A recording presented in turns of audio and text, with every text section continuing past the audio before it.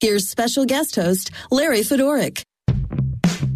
Welcome to Friday, and welcome to the program. Of all the times that I get to fill in for Mike Farwell, Friday is my favorite. I don't know why. I guess just because it's Friday, and 11 degrees today ain't gonna hurt either, huh? It's what a bonus. I mean, we do well in this part of the world in Southern Ontario weather-wise, right? We do. I mean, we get our storms in the winter. We get a little too hot and humid in the summer here and there. But generally speaking, you look around the world and the weather that's happening and the climate change that's happening, we're kind of excused a little bit here. So we'll take 11 degrees on February. I was out for a walk yesterday, and I was at a light, and there was about 3 or 4 people on their bicycles, and I looked at them and I said, did you expect to be out on your bicycle on February 8th? And they're like, no, this is fantastic. And I'm like, yeah, we'll just take it. And Super Bowl weekend, it's always fun. Super Bowl, huh? Even if you're not into football, it's kind of one of those events that transcends sport, you know. It's like you don't watch a lot of football, but the Super Bowl, something for everybody. The halftime show, the commercials, this year, the added Taylor Swift effect. You know, it's just something to do. I mentioned last time I was on here for Mike that January, February, March, you know, like I said, weather-wise, we do okay in this part of the world, but still not our favorite months. So we pack in a lot of stuff in Jan, Feb, March, just to help us get through these least favorite months, these winter months. You know, it usually starts, the first sign is the Consumer Electronics Show in Vegas in about mid-January, right? It's like, okay, what are all the new toys? And then eventually somebody has an auto show, and there's a boat show, and there's a wedding show. And then there's Valentine's Day and Groundhog Day and Family Day and the Super Bowl and the Golden Globes and the Emmys and the Grammys and the Oscars and March Madness, and maybe Easter comes early. And it's just everything packed into these 3 months to just please help us get through the blahs of January, February, and March. So one of those is the Super Bowl this weekend, which is, I don't know, I get into it.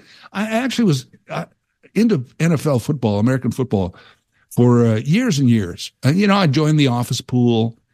We'd go out Sundays when we could, have the late breakfast, watch the 1 o'clock game and play darts at a pub somewhere, you know, watch the 4 o'clock game at home and Monday Night Football and all that. And then after a number of years, I said to myself, I don't really enjoy the football that much. Why am I watching? So then I just stopped watching it for years. And then a few years ago, I said, you know, I kind of, in a way, I don't know whether I just missed the good times we had watching football or the football itself. So I started watching it again. So I have a new system now. For the last few years, my NFL season is about 1 month.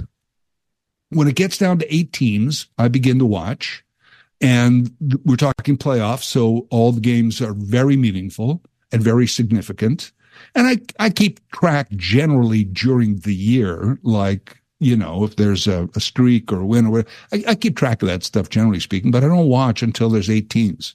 And then I get the hype of the 8 or so weeks, or about 5 weeks, 4 or 5 weeks, actually, 8 teams, coming up to Super Bowl. So kind of exciting. Super Bowl, again, transcending the sport itself, is just this worldwide event with 100 million people plus watching.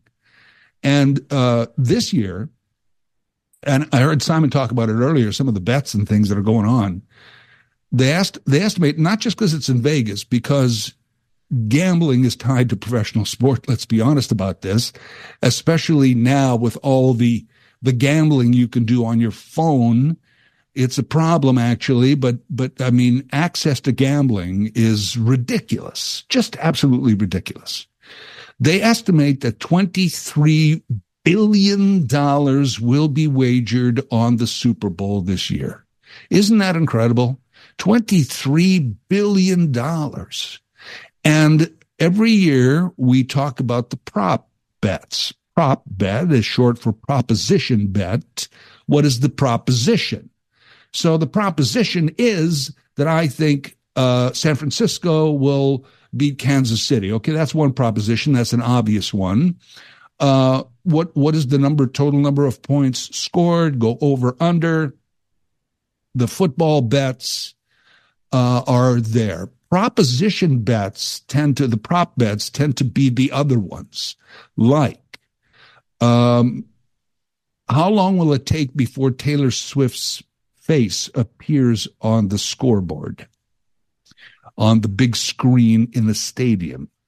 And you can get an over-under on that. 5 minutes over-under, 4 minutes over-under. What color will Taylor Swift be wearing? You say, well, red, of course, because Kansas City. Well, no, she might be wearing white. You never know. Will Taylor Swift have a big foam finger? It sounds funny now that I say it out loud. But, you know, will she show a big foam finger? And what color will it be? What color will her lipstick be?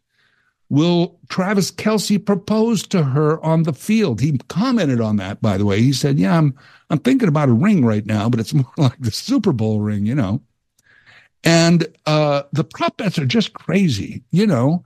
If Gatorade gets thrown on the coach, what color will the Gatorade be? You can bet on that.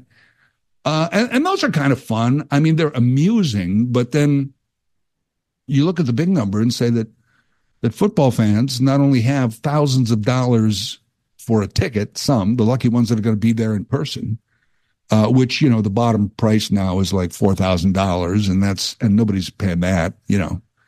Those who manage to pick up tickets for $4,000 a pop are selling them online now for $10,000, $15,000, and $20,000. That's what it costs to be in the stadium. And they fill the stadium. Think about that for a second. Never mind.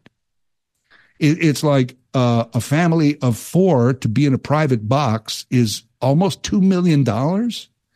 So if Travis Kelce wants his family and his girlfriend to be in a private box, I'm sure Taylor Swift can write a check as well. But I'm just like, it's $2 million. It's unbelievable. It's $23 billion bet.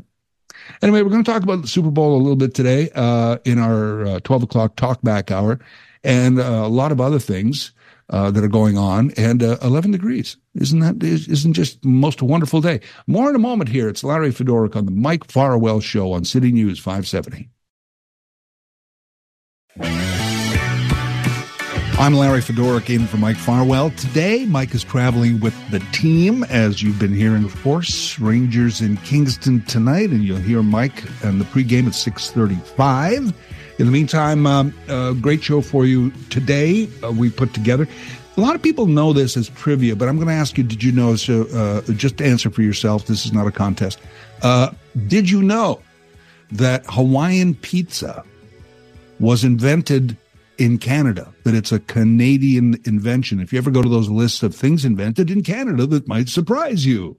They always have Hawaiian pizza on there. It was in Chatham, Ontario, actually, by an immigrant from Greece who had a pizza place in Chatham, and one day decided to put pineapple on a pizza with ham.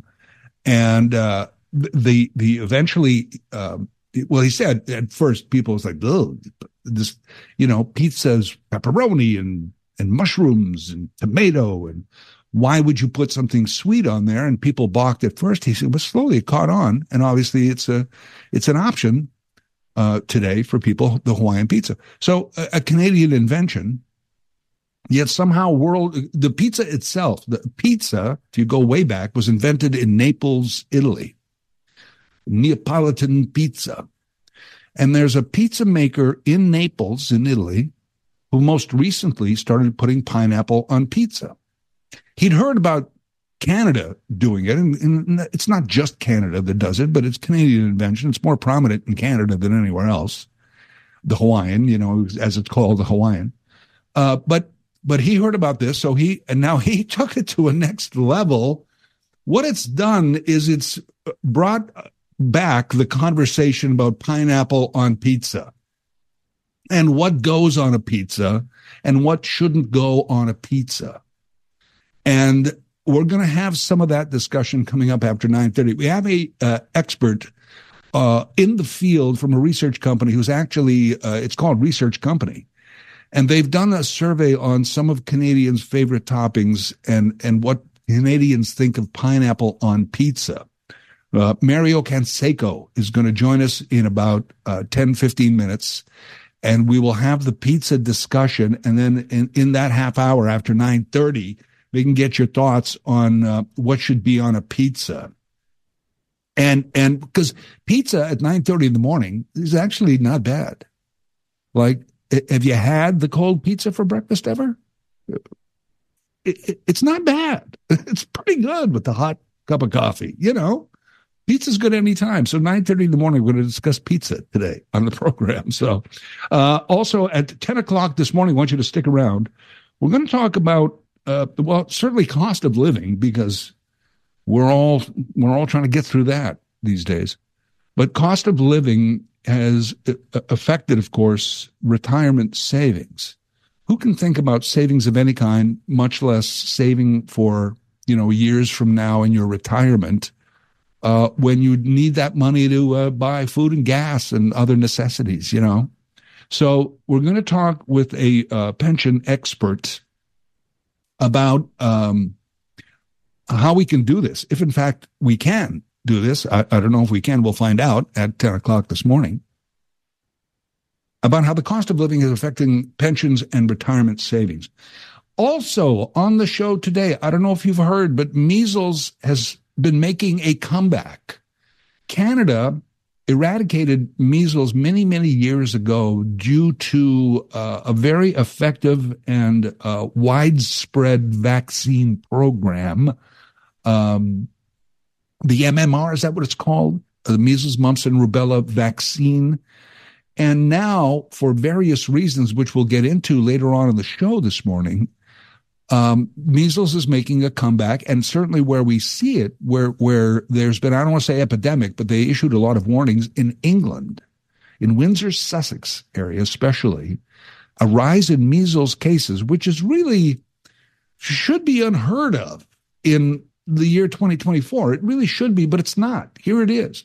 And the question certainly comes because we know that you are hours away from anywhere in the world, and measles can spread. And what about this country has a lot of new Canadians?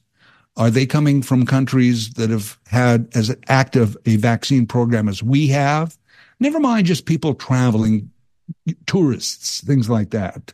And measles is so contagious. Unlike a COVID germ, shall we say, a bacteria, that is very light and small and falls to the ground. That's why we said, if you're 6 feet away, if you social distance, if somebody breathes out a COVID, it'll just fall to the ground. Measles is a lighter one that hovers in the air. And one of the things I heard is that if somebody goes into let's say a store and breathes out their measles, so to speak, it'll hang in the air for up to 90 minutes. You can get in there an hour later. And so it's funny to be talking about measles, but we're going to with a public health expert from the University of Waterloo. That's coming up also. That and more as I fill in for Mike Farwell. I'm Larry Fedoruk. This is City News 570. I'm Larry Fedoruk, sitting in for Mike Farwell. Thanks for joining me today. As mentioned, we're going to talk about measles coming up in the show. We're going to talk about retirement savings, pensions, and how pensions are affected in our personal. This is the time of year, right, where they're always saying top up your RSPs and all that kind of thing ahead of tax season, and all the the banks, financial institutions are at you all the time. And for the last couple of years, and this year, we're looking at inflation and the cost of living. We're saying, how can I put money away for the future when I need this money now? I don't know about savings. And we're going to talk with a financial expert on that coming up. Also, today being Friday, we got the Friday 4 panel. That's coming up at 11. I always enjoy that. My panelists and myself will be discussing some of the top stories of the week. And a lot has been happening in the region and in the world this last week. So we'll get a chance to talk about most of that between 11 and noon today. And then, of course, at noon is the 12 o'clock Talkback Hour, where we throw the mics open, or the telephones open to you. Well, I guess a telephone has a microphone. What am I talking about? I don't know. I'm rambling. Back to my point. It's the Talkback Hour at noon, where we turn it over to you, whatever you want to talk about. All that and more coming up here on our Friday, heading into Super Bowl weekend. I'm a fan of dynasties. So if Kansas City can win their third Super Bowl in 5 years, that's dynasty talk now. And Mahomes, the quarterback for KC, is already being kind of put in the Tom Brady discussion. He's got a ways to go, but it's like the thing I like about Kansas City, and this was even before Taylor Swift became attached to the team last October, and it's only been last October, by the way, that this relationship has blossomed. And the Swifties and the Kansas City Chiefs nation have kind of collided. It's only been since last October. It seems like it's been a couple of years of this, hasn't it? It's just tremendous. I don't mind it. It's pretty much a good news story. Interesting watching some of the clips of the interviews leading up, the Super Bowl week lead-up interviews where the players get asked about this a lot. And I thought to myself, they're handling it so well, so classy. They must have had a meeting and said, look, guys, you're going to get a lot of questions about this. Don't freak out. I heard one guy talk about, how Taylor Swift is on screen a lot, sometimes more than the players. But that was the only time I heard just even a slight edge to an answer about that question. Most of the guys, including Kelsey, are like, yeah, no, it's great. We love it. We love the Swifties, and it's great. We look forward to a great. They must have been told or asked, I guess, in a team meeting, who's got a problem with this? Because if you do, let's work it out right now. Because when we're out there at the press, we're going to be the most cordial, happy bunch of go-luckies you've ever seen, right? We're going to just love everything, be positive. And maybe that's the way they really are, but I think they had a meeting and said that's what it's going to be like. So we expect a lot of that this weekend, too. As I mentioned, the prop bets earlier about when will this happen? How about Taylor Swift be involved in the game? So maybe we can talk about that more in the noon hour. Coming up next, pizza and Hawaiian pizza. And should pineapple even be a consideration? We'll speak with a research expert on this next on City News. Here's special guest host, Larry Fedoruk. Coming up in our 10 o'clock hour this morning, we'll talk retirement savings, cost of living being what it is. How do we put money away for retirement? You wouldn't believe how many Canadians believe that they can never afford to retire or never can, never will. That'll be next hour. Also next hour, we'll talk about measles rearing its ugly rash once again in the world, and should Canadians be worried? We'll talk about that with the University of Waterloo public health expert. That's in our 10 o'clock hour. Of course, the 11 o'clock hour on Friday is the Friday 4 panel of a variety of topics to discuss with the panel today. Right now, I mentioned the story earlier. Hawaiian pizza, i.e. pineapple on pizza, is a Canadian invention, late 50s, early 60s in Chatham, Ontario. A pizza maker there decided to try this out, and it caught on. Some people are never pineapplers. Some people love the Hawaiian. But most recently, where pizza was invented centuries ago in Naples, Italy, a Neapolitan pizza maker there added some pineapple, and it started to make some news and brought up this discussion again. Our guest has done some research into this. His company is actually called Research Company. He is the president. Mario Canseco joining us. Hello, Mario. Good morning, Larry. Great to be here with you. Thanks for joining us on this. You have done some research on this. How do Canadians generally feel about pineapple on a pizza, being Canadian invention and all, Well, we've looked at this issue 3 times. We started asking in 2019. We asked again in 2021. We asked again in 2023. It really originated out of a discussion that I had in the newsroom while I was covering an election. And usually, it's 11:30 p.m., you're going home, and that's when they order the pizza for everybody who was working on the newsroom. And I noticed that the one pizza that wasn't touched by anybody was the Hawaiian, which is, by the way, my favorite. So I thought, well, this is good for me because I can have more of the pizza I like. But I thought, does everybody feel this way? Is this a situation where most Canadians really dislike Hawaiian pizza, even though it was an invention that was that came from Canada? And the reality is that it's not that bad. You know, we have more than 2/3 of Canadians who say they would eat pizza with pineapple. Only about 3 out of 10 who say they wouldn't.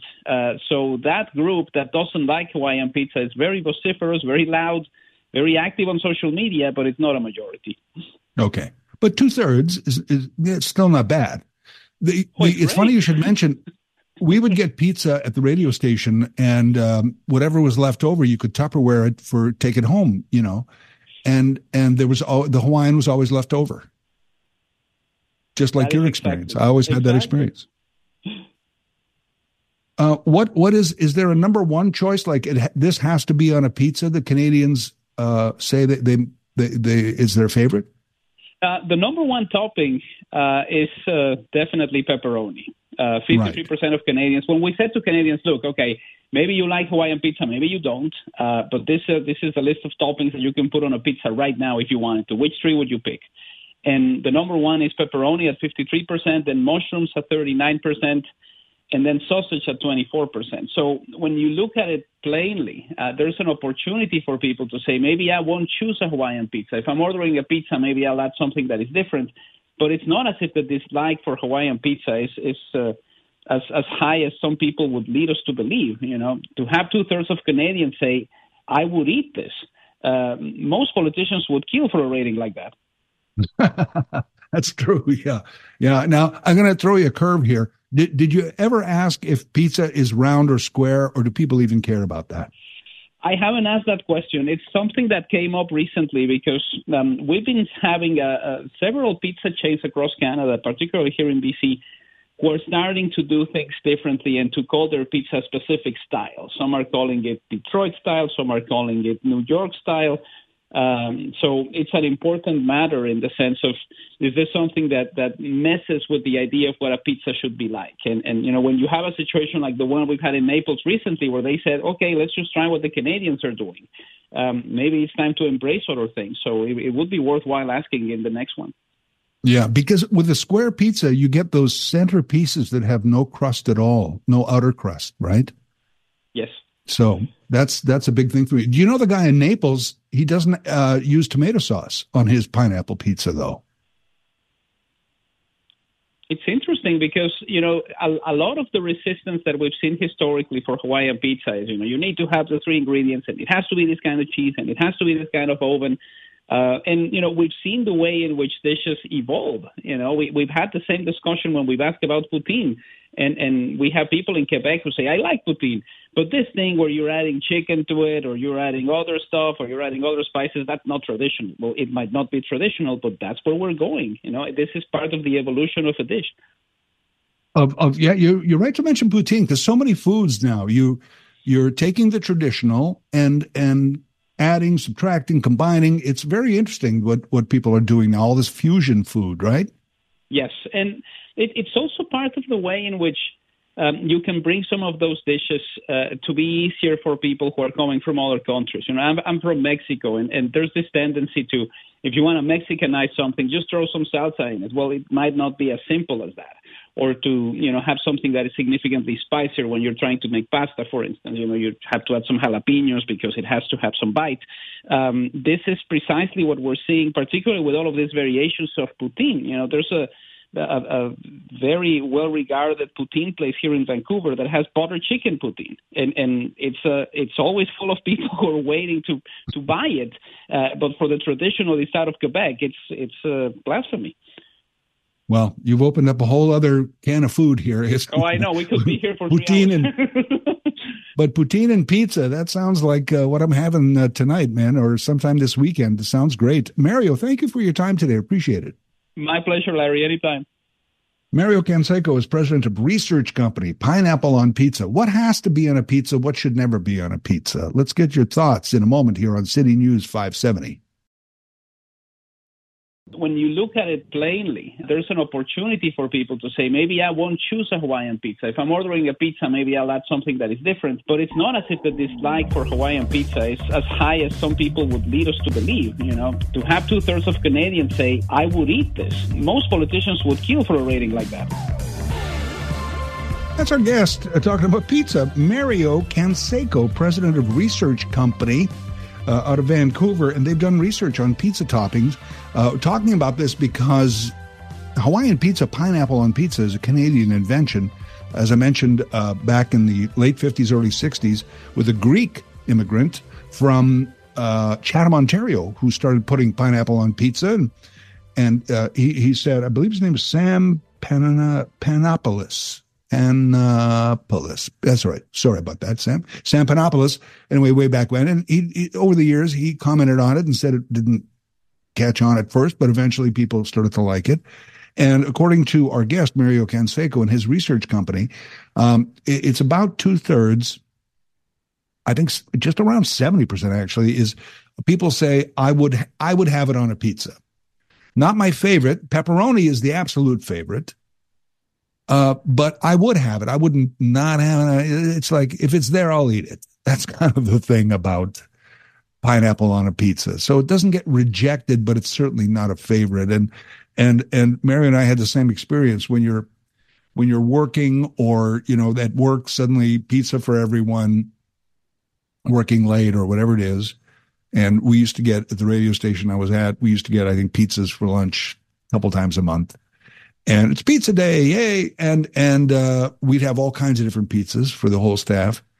And at the end, you'd always go through whatever's left over, you know, and a single guy like me, I'd Tupperware it and take it home, you know, and not my share. I wouldn't go crazy.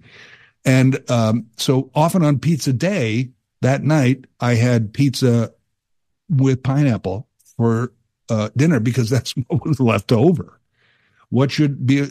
I make a pizza, actually, and Mario Canseco grew up in Mexico. He mentioned that. I used to buy this pizza crust, and instead of tomato sauce, I would put salsa, and then I'd buy it's just called Mexican cheese, shredded cheese, right? And it's called Mexican, usually for tacos and stuff. And I use that for my cheese, and I would put chicken and jalapenos on it. And I'd serve it as a Mexican pizza for Super Bowl. I used to do that. And I called it a pizza, and I would have this discussion. Well, this is very tasty. It's got all the good ingredients. It's got the salsa and the bread and the meat and the cheese and a little bit of bite to it, but it's not a pizza. And I go, well, okay, whatever. You know, there's a big pizza chain still around that, and I haven't been there in a while, so I don't know what their selection is, but they used to have something called a pierogi pizza, which was basically some cheese, but sour cream, some potatoes, some dough. I mean, it was nothing like the ingredients of a pizza, but because it was served at this pizza place in a pizza style, they called it a pizza. So I'm like, okay, I really don't care about, you know, should it be a pizza if it's got this or that or the other.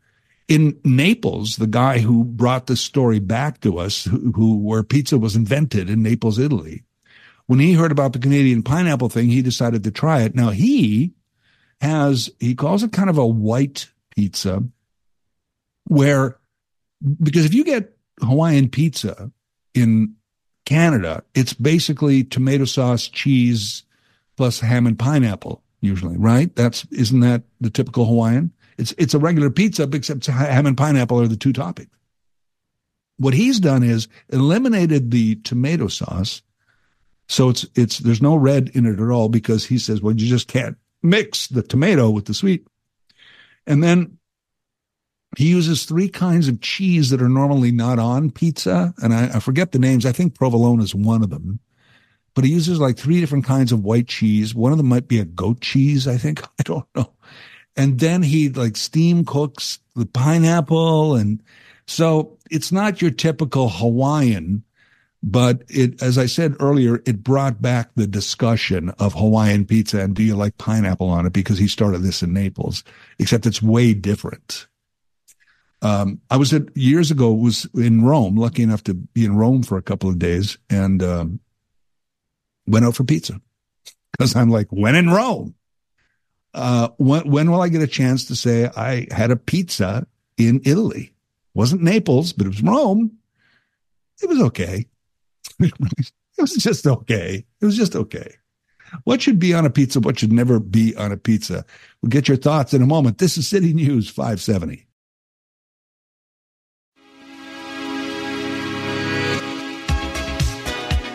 We're talking pizza, Hawaiian. Do you like pineapple? I was just recalling in my mind that when I grew up in a small town. We didn't have a pizza place. During high school, we moved to the city and we could order pizza. It was fantastic. But in growing up, Mom used to buy the Kraft pizza kit. I think Chef Boyardee may have made one as well, but we always got the Kraft one. And Mom would make pizza from that. And that was just, if you remember, you'd have to make the dough. And then it was just this spicy tomato-y sauce and then some powdered cheese. And that was it. And Mom would add stuff from the fridge if we had it, whatever she'd throw on there. And it was ridiculous. And about 10 years ago, I started thinking about that. And I went, do they still sell this pizza kit? And could I recreate that taste from childhood? And lo and behold, they had it. I don't know if they still, but 10 years ago they had it. And I bought a pizza kit, and I made this Kraft pizza from the kit.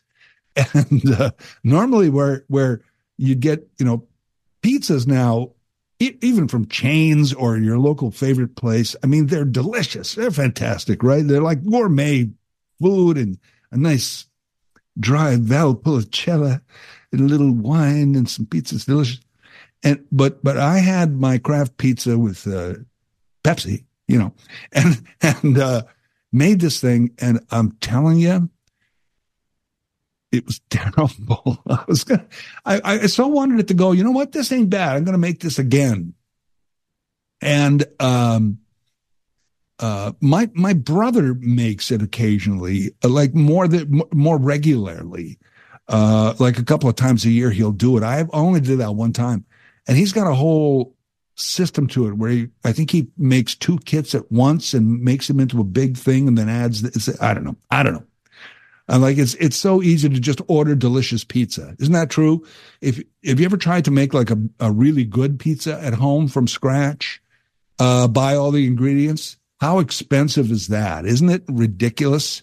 It's funny how you can order pizza at a fairly good price, even with inflation, and get a large pie and usually like 3 cans of pop and some breadsticks and dipping sauces.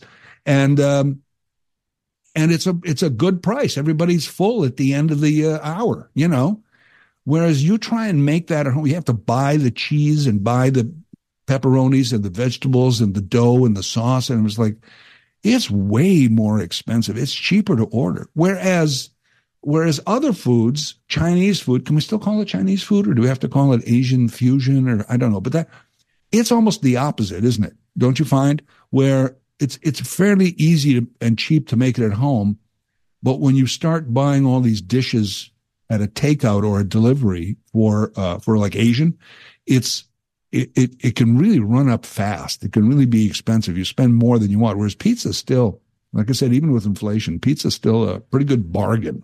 Well, pineapple or not.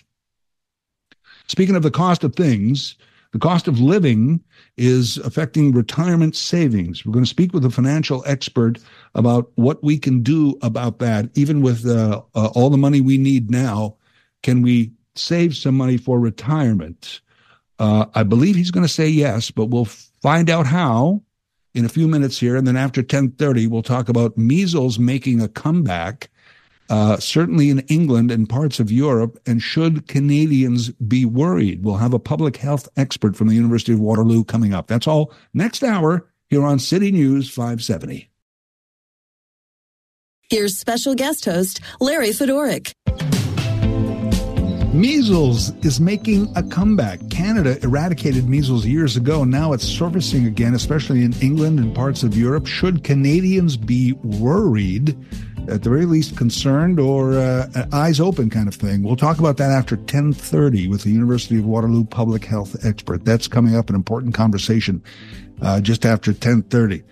This is important. Cost of living is affecting retirement savings. People can't think about saving for retirement when they need the money now. Let's talk about this. Our guest is Executive Director of Pension at the Financial Services Regulatory Authority of Ontario. Andrew Fung is joining us. Hello, Andrew. Hello, Larry.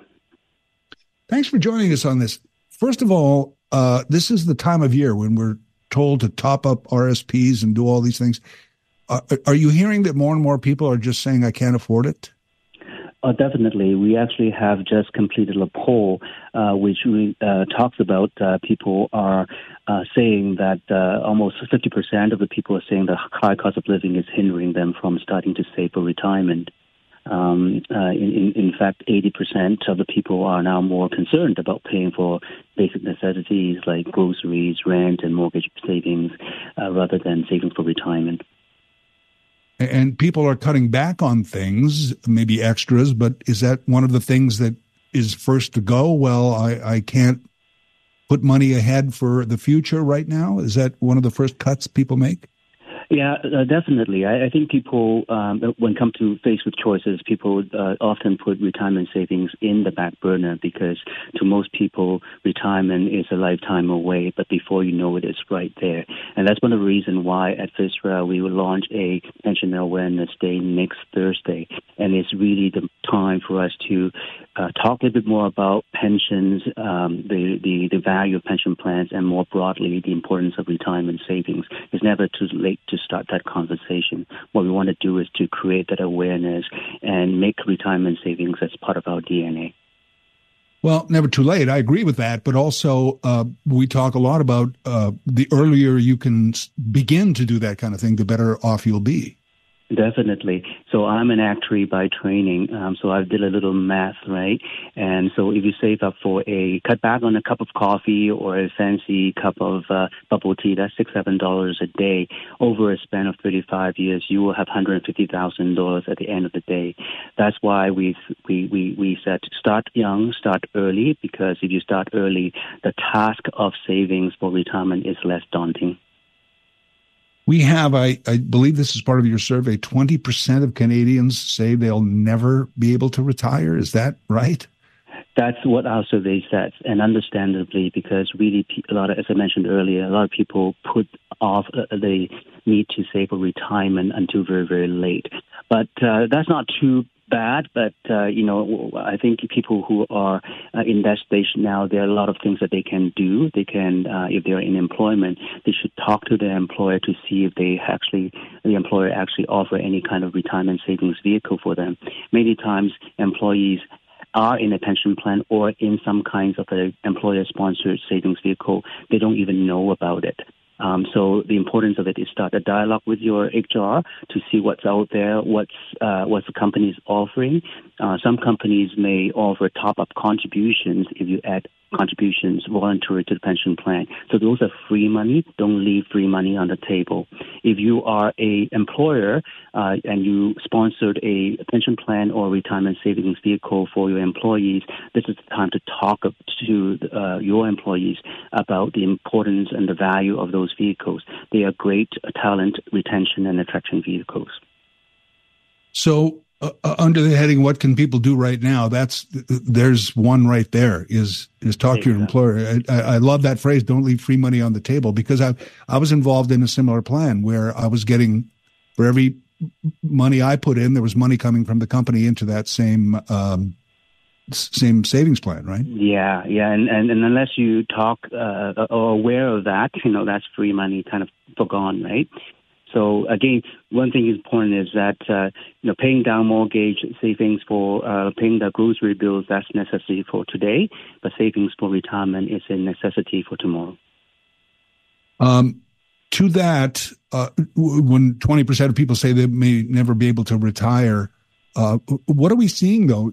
in retirement? Is it still the 60 or 65? Is there a median age or an age that people look toward? I think the last stats that I see is something around between 60 and 65, and certainly there are a lot more people talking about deferring retirement, and the concept of full retirement is also changing. But a lot of people continue to work, in their retirement years or maybe in a different capacity. So that's another way too. But the whole concept of retirement, I think, is reshaping as well. Right. And there's all this, we're living longer, 60 is the new 50, yeah. So it's hard to put it. But what I want to leave people with this, 60% of people you surveyed know more about their favorite TV show than they do about retirement savings. Is that right? That's what our survey said, right? And as I mentioned before, retirement pension plan is a complex topic, is a complex financial vehicle, and to many people, it light years away, and therefore they put it in the back burner. So that's the reason why we want to create that awareness. Not a lot of people, a lot of people think about saving for a house and whatnot because that's expensive undertaking. But retirement can be one of the more expensive, if not the most expensive life events that one has to face eventually. So therefore, start young, right? If you are age 20 or 20-something, a young people starting out looking for a job, most of the time people just focus on compensation, focus on salary, focus on vacation days, but rarely would they ask about what kind of retirement saving vehicles the employer or potential employer will be offering, right? And so that should be part of the total compensation considerations. Absolutely. Andrew Fung, thank you for your time, and Awareness Day, Pension Awareness Day, February 15th, next Thursday. Thank you. Thank you for having me. Andrew Fung is Executive Director of Pensions at the Financial Services Regulatory Authority of Ontario. More in a moment on this on City News 570. One thing important is that paying down mortgage, savings for paying the grocery bills, that's necessary for today. But savings for retirement is a necessity for tomorrow. Doric sitting in for Mike Farwell, and that was Andrew Fung, who I just talked to a couple of minutes ago. He is Executive Director of Pensions at the Financial Services Regulatory Authority of Ontario. You may have just learned that there is a Financial Services Regulatory Authority of Ontario. There's actually a Canadian one as well, which I found out a little while ago, dealing with some pensions and pension funds that I had to look at. And the discussion we had with Andrew was about being aware of pensions. As a matter of fact, I have something called Pension Awareness Days coming up on February 15th, next Thursday. So there you go. The whole idea that the earlier you start, and Andrew, as an actuary, said, I've done the math. If you save $5-6 on your super fancy coffee every day, after a number of years, you could have $150,000 sitting in a bank account after, I forget what he said, like 20, 30 years, you do this, little savings here and there that'll, if you put it in the proper funds, you can end up with some extra cash. It's really a tough concept. I mean, did you at 20 say, I got to start saving for my retirement, or at 25 or even 30?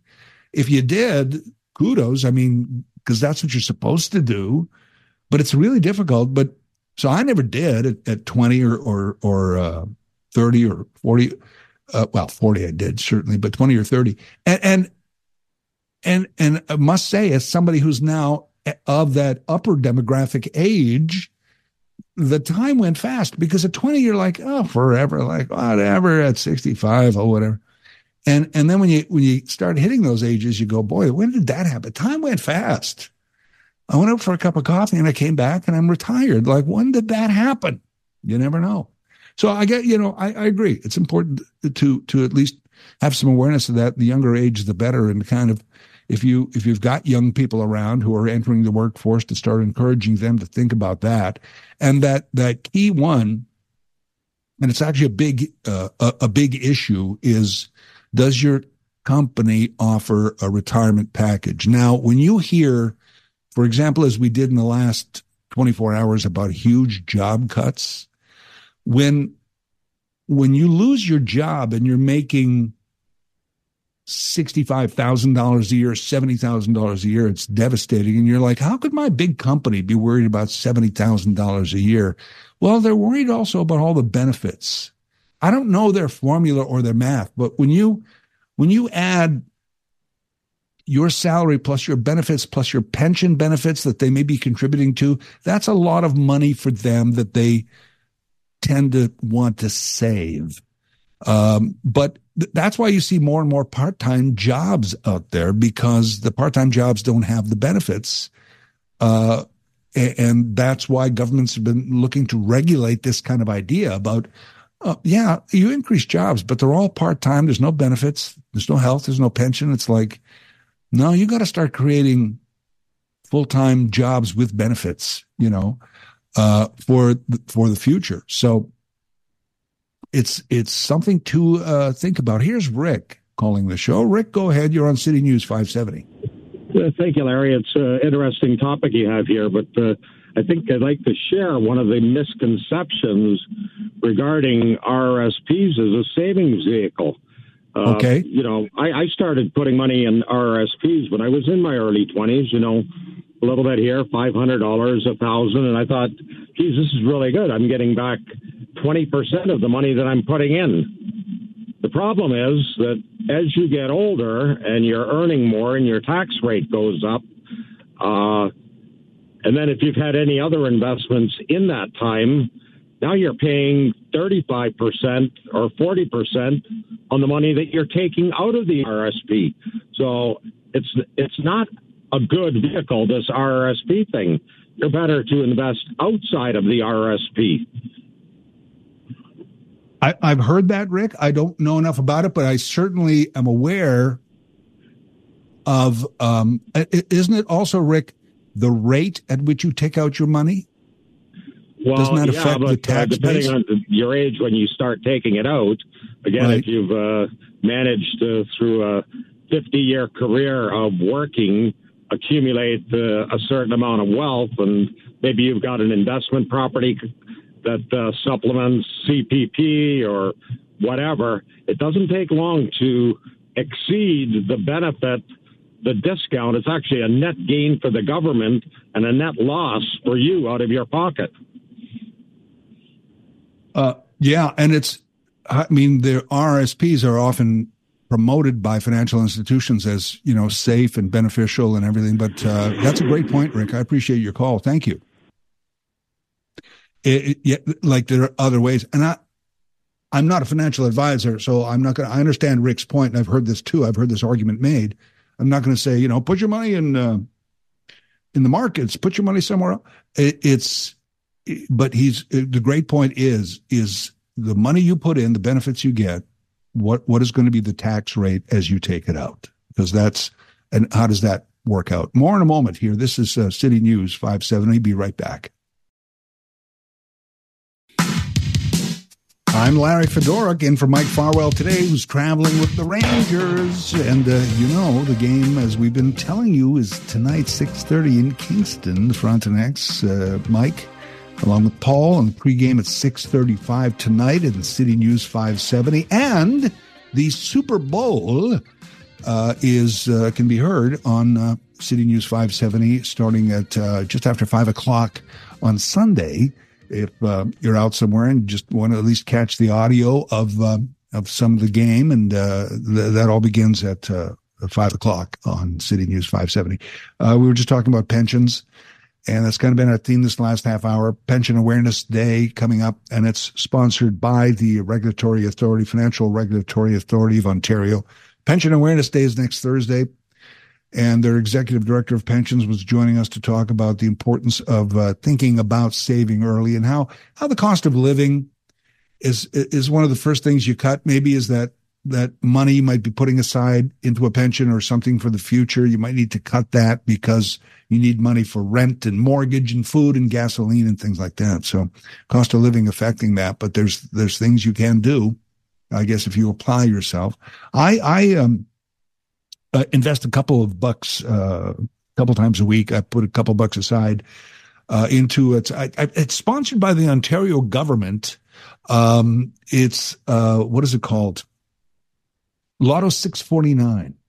So that's one of my pension plans there. I have that going, and I haven't had a lot of return on it yet, but I'm still hoping one day that I'll get 2 or 3 million% return on my investment. So there's that. And then I also have this other plan that I've been around for a few years, where I go to the secondhand stores and I buy crap, hoping that this painting that I bought for $5 will actually be a Salvador Picasso, or something. And you always hear those stories, right? But there's one, a couple of weeks ago, some guys found a bunch of O-Pee-Chee hockey card boxes never before opened. And I'm not talking about just a box of cards. I'm talking about cardboard boxes that contained 5 or 6 boxes of cards within them, never opened. And when they looked through the serial numbers and things like that, without even looking at the cards or what might be in there, they calculated that the cards themselves could sell for $1.8 million. And my mom's a big saver, right? My mom was a big saver. So when she passed last year, eventually my brother and I are going through her stuff, and we're finding things like, look at this. This is like from 1953. It's a picture of this, a postcard. And so let's look this up online. Do they have these? And we get to eBay and they're like, yep, this is selling for $31. Well, okay. So 31 million? No, $31. It's worth $31. So these are generally the hopes and dreams of retirement that aren't practical, but our discussion today was about more practicality, starting early, putting those even smaller funds aside that can turn into bigger funds later. Measles is making a comeback. It appears, anyway, in England, there's quite a few cases. Other parts of Europe. Should Canadians be worried about the rise of measles? We'll talk to a public health expert from the University of Waterloo coming up next on City News 570.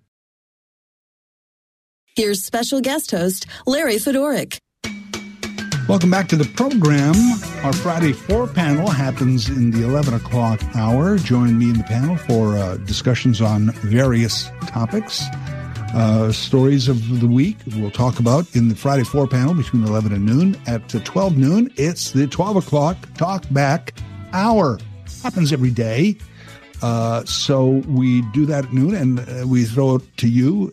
You decide what you want to talk about. Give me a call, and we'll talk about a lot of stuff going on. We'll talk about it in the 12 o'clock Talkback Hour at noon today. I've been watching this story for a week or two. Measles making a comeback. Started in England, in Windsor, Sussex, where several cases were reported, and then a few others in England, a few others in Europe. And obviously, we know through COVID, certainly, that these things can spread quickly. Should Canadians be worried? Our guest is Associate Professor, the School of Public Health Sciences at the University of Waterloo. Zahid Butt is joining us.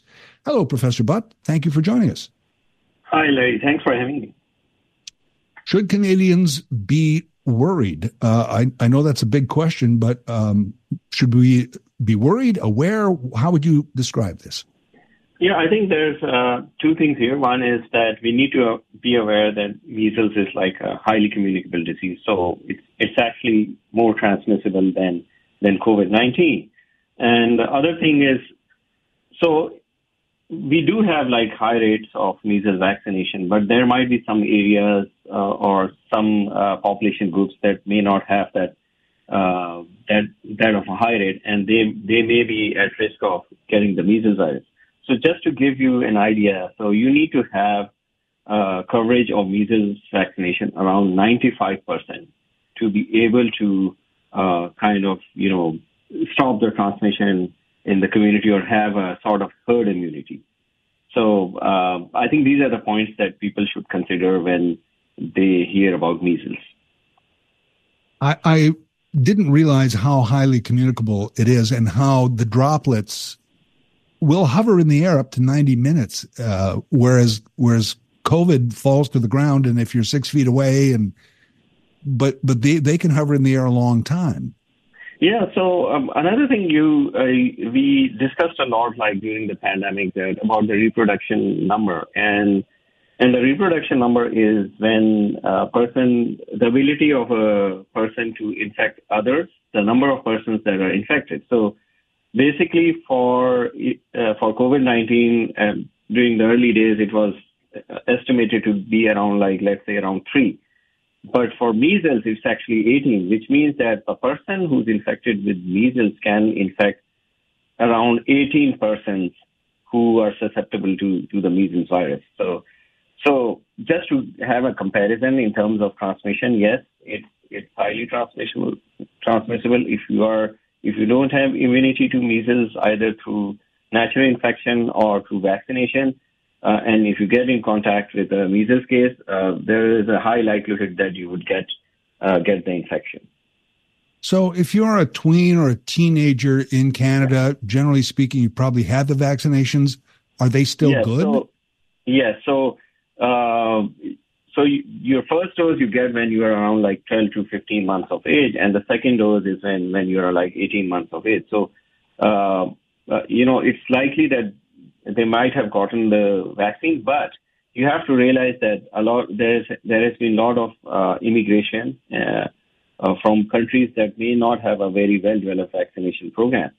So it's possible that the populations that are coming here, they might not have the measles vaccination, up-to-date measles vaccination, or they might have the first dose, but they don't have the second dose. So we need to think about how we are going to actually help these populations to become up-to-date with measles vaccination. The other thing is also because some people sometimes they get only one dose, and I think it was before 1996 that I think it was in 1996 when they instituted the 2 doses of measles. So if people haven't taken their second dose, they are not fully vaccinated. So if there are people like this, then they should look at their status, and you could do that. You could there's a test that can tell you whether you have enough immunity against the measles virus, and if you do that, then you can know whether you are in fact have immunity against the measles virus. And this is not a self-test COVID, pick it up at the drugstore kind of thing. You would need to contact a family physician or something. Yes. Yeah. That's correct. But I was vaccinated as a child. I'm 60 plus now. I'm still good. Yeah. Well, I think it depends on whether you had 1 or 2 doses, as well as you could do a test. You could go to your family physician and you could say I need to see if I have enough immunity against measles. So you could do that. But I'm saying if you know that you've had both, or if your teenager had both when they were under 18, that is it a lifelong vaccination? Is what I'm asking. If you've had both. So it is it lasts. If you have that, then yes, you should be okay, Larry. So, but as you mentioned, a lot of new Canadians, so people should be asking themselves the questions and getting that test, I guess. Yeah, even with as I said, Canadians who have just had that first dose, they didn't get the second dose. They might get the second dose as well. So I think it's not only just new Canadians, but also people who maybe have had only 1 dose. I think it's better that they go ahead and get the second dose, or people who don't really remember their doses and they are concerned that they might contract measles, they can actually contact their family doctor and get that test to see if they have immunity against the measles virus. Okay. And we heard about all the cases in England and other parts of Europe now. I think there was a case reported in Canada. Is it a case of if there's one case, then it's a problem, or? Yeah, so it depends, right? It depends on, so as I said, so measles is highly contagious. So let's say if if you start developing symptoms and you start developing the rash as well, that's characteristics of measles. So usually the person is able to transmit 4 days before the rash and 4 days after the rash develops. And the best course of action is that if you have those symptoms which start with like high fever, you have runny nose, you have cough, you have red eyes, and then you develop the rash, it's basically to contact a family doctor and stay at home, because we see that if the cases are in children, if that particular child goes to a school during that period, that child can probably infect the whole class. So if there are symptoms like this, and if you think that it could be measles, then I think it's best to basically contact the family doctor and stay at home, to stop the transmission of the virus. That's for sure. There's some good information here. Professor Butt, thank you so much for your time today. Thank you, Larry. Thanks for having me. Zahid Butt is Associate Professor, School of Public Health Sciences at the University of Waterloo, about vaccines and staying home and all of that and the measles. More on that in a moment here on City News 570. Just to have a comparison in terms of transmission, yes, it's highly transmissible. If you don't have immunity to measles, either through natural infection or through vaccination, and if you get in contact with a measles case, there is a high likelihood that you would get the infection. In for Mike Farwell today. Thanks for joining us. That was my guest moments ago, Zahid Butt, Associate Professor in the School of Public Health Sciences, University of Waterloo, talking about measles.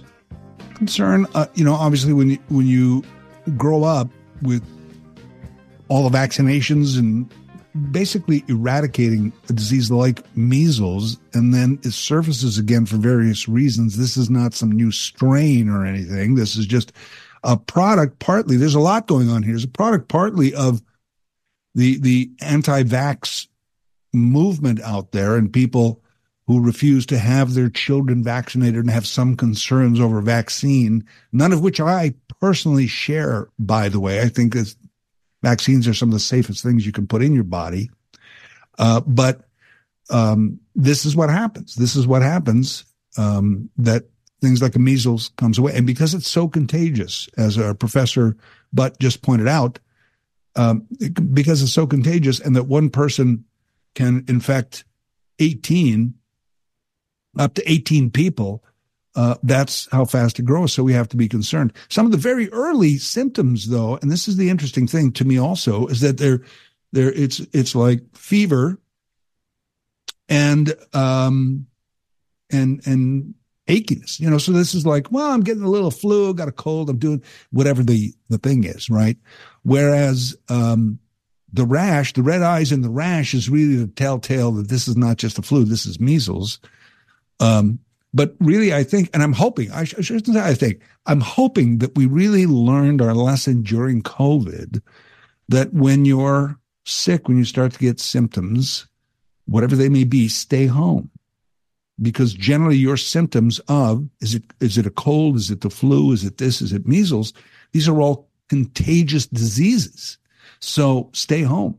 I mean, for decades and decades, and still there's still this thought out there of, you're a little sick, walk it off, man. Buck up, get into work. I've often told the story of one of the first bosses I ever had. And we used to kid about this with behind his back, because when you'd phone in sick and you'd go, hey, Bob, I got a little sickness here, a little throat sore, fever, I don't know what's going on, I'm going to call in sick. He's like, yeah, I got a little bit of that myself, yeah. And his point was that he's got what you got and he's at work and you are calling in sick. That was his thing. Whether he was intentional or not, I don't know, but he was shaming you basically for feeling a little sick and not bucking up and getting into work. And for decades and decades, that was the thing. And if you went into work sick, you're a hero. Oh man, this guy, not feeling well, still came in today. What a guy. There's a dedicated employee right there. And that's just wrong, right? It's just wrong. So the idea that even if you have these symptoms, because it doesn't take much. And I'm not fear mongering here. I'm not saying, hey, look out, man, because now measles is back.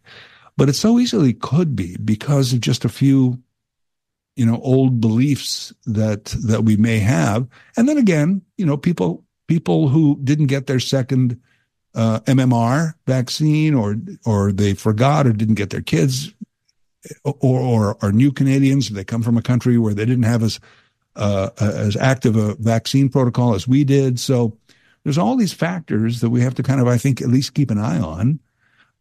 Maybe not worried, but concerned about measles. Here's Sean. Thanks for calling the program. Sean, go ahead. You're on City News 570. Good morning. You said you were in your 60s, so I guess we're about the same age. I don't recall getting a vaccination when I was a kid for measles. It was one of those diseases that pretty much everybody got. But interestingly enough, I do recall getting it when I was in basic training in the armed forces. I was 19 Is that when I right? got it. And wow. I do have much better memory of getting it when I was 19 than when I was a kid. I remember my eyes were burning. I had a fever. I was itching. And I remember the Monday morning, the corporal walked in. He looked at me and said, "Get the hell away from me." And they sent me right to the base hospital. And the doctor said to me, he says, "By the time the spots have appeared, you're past the contagious stage." So I was contagious the whole weekend. And I tell you, the measles ripped right through. I was at CFB Cornwallis at the time. And the measles just ripped right through the barracks. Sure. Wow. So, it's very contagious. But, yeah, I don't recall anybody. I mean, you were sick, but I don't recall anybody having any, dying or anything from it. So I don't know. You can extreme cases. It's possible, but I was the same way. Sean, thanks for the sharing the story. I appreciate that, man. Because as I recall, I had measles when I was a kid. I had measles and mumps. And I always asked my mom, did I have chicken pox? Do I have that shingles, thing in my body that I'm going to get? I better get that shingles vaccine now because I don't remember anything about chicken pox. I don't think I ever had them. But measles, I remember having. But yet I still remember also later on getting vaccines as a kid. So I'm not sure. Mom's gone, and her memory of it was a little sketchy as well. So I don't know. But there's the other thing that our professor said is if you're very concerned, especially if you have some symptoms, get to your family doctor and they can do a test to see if you need updates on your MMRs and your measles vaccines. More in a moment, your thoughts as well. This is City News 570. Larry Fedoruk in for Mike Farwell. Be right back. Larry Fedoruk in for Mike Farwell today. We're talking about measles.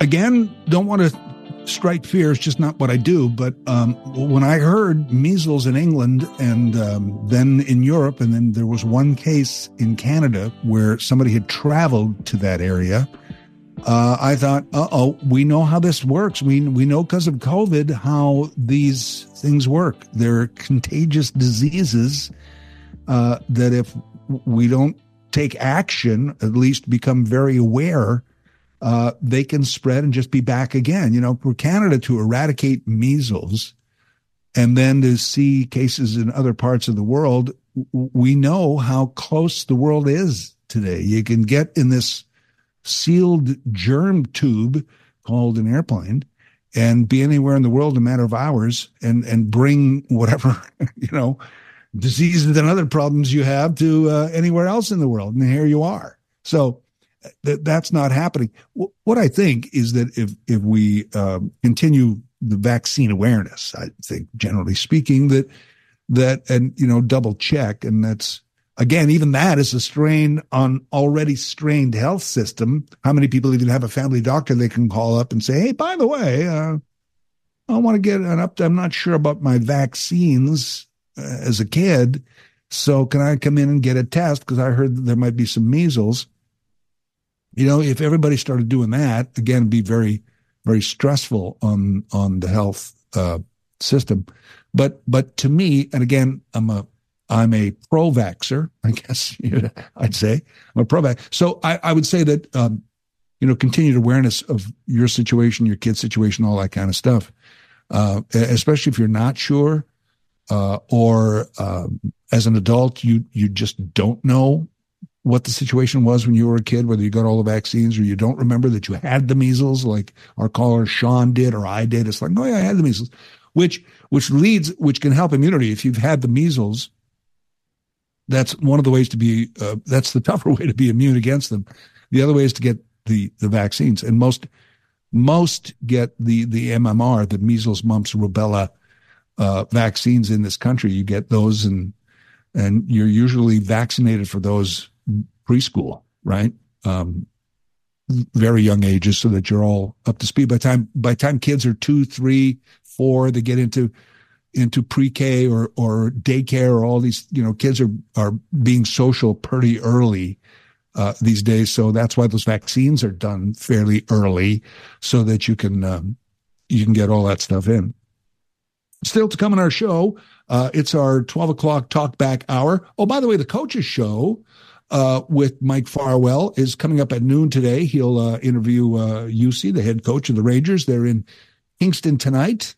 Paul and Mike will have the pregame at 6:35. The Coachâ show coming up just after noon today. And coming up next, it's our Friday four-panel discussion on various topics of the week. Next here on City News 570. Here's special guest host, Larry Fedoruk. One of my favorite parts of filling in for Mike Farwell, especially on a Friday, is this Friday four-panel. Welcome our panel today. Managing Principal at Northern River Financial, Steve Bentley, is here. Hello, Steve. Hey, man. It's good to see you again. You as well. And welcome back. I've had him on a panel before. He's the former board chair, accessibility, and also student advocacy and stakeholder. And I always get this long title wrong, but I'm going to count on him. This is Stakeholder Relations for Post-Secondary Education Sector. David Kuhn is here. Hello, David. Hey, Larry. Yeah, it's a long introduction, but that's okay. I don't mind as long as I get it all in for you. And also on our panel today, thanks for the shout out on Facebook, by the way, the president of motivationalsteps.com, Linda Ockwell-Jenner, is here. Hello, Linda. Thank you. I love being on the show. Thanks. I love having you guys on. It's great. I want to start today with this story of the Little Free Pantry in Cambridge.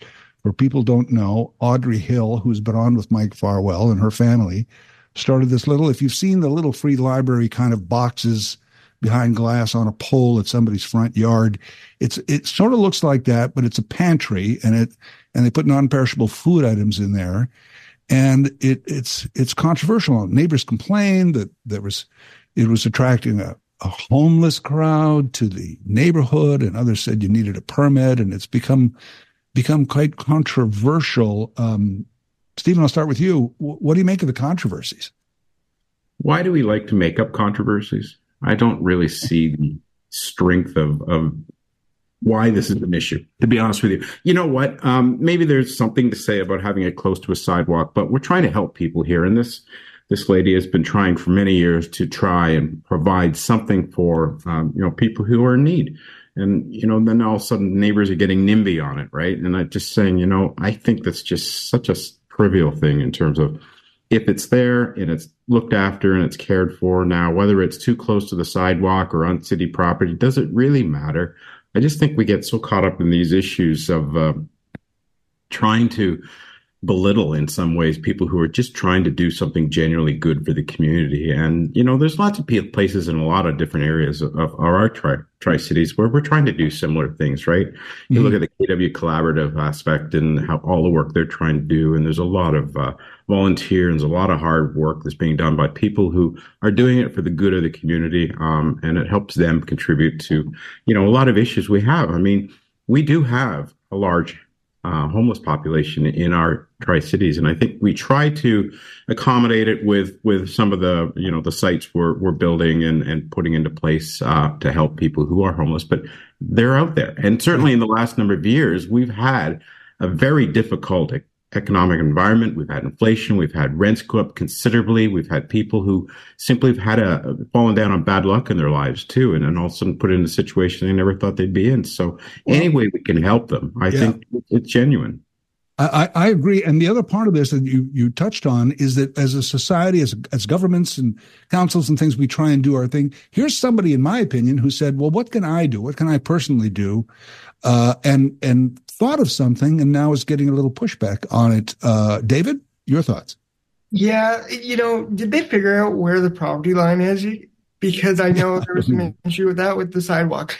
Look, we're always talking along the same lines what you said, Larry, and what Steve said. We're always talking about people in need and that governments don't or can't do enough financially. And then, people outside of government try to go and do something, and then people complain about it, or government gets in the way and says, no, you can't do that. It's not safe. You can't give away food. You can't give away drinks.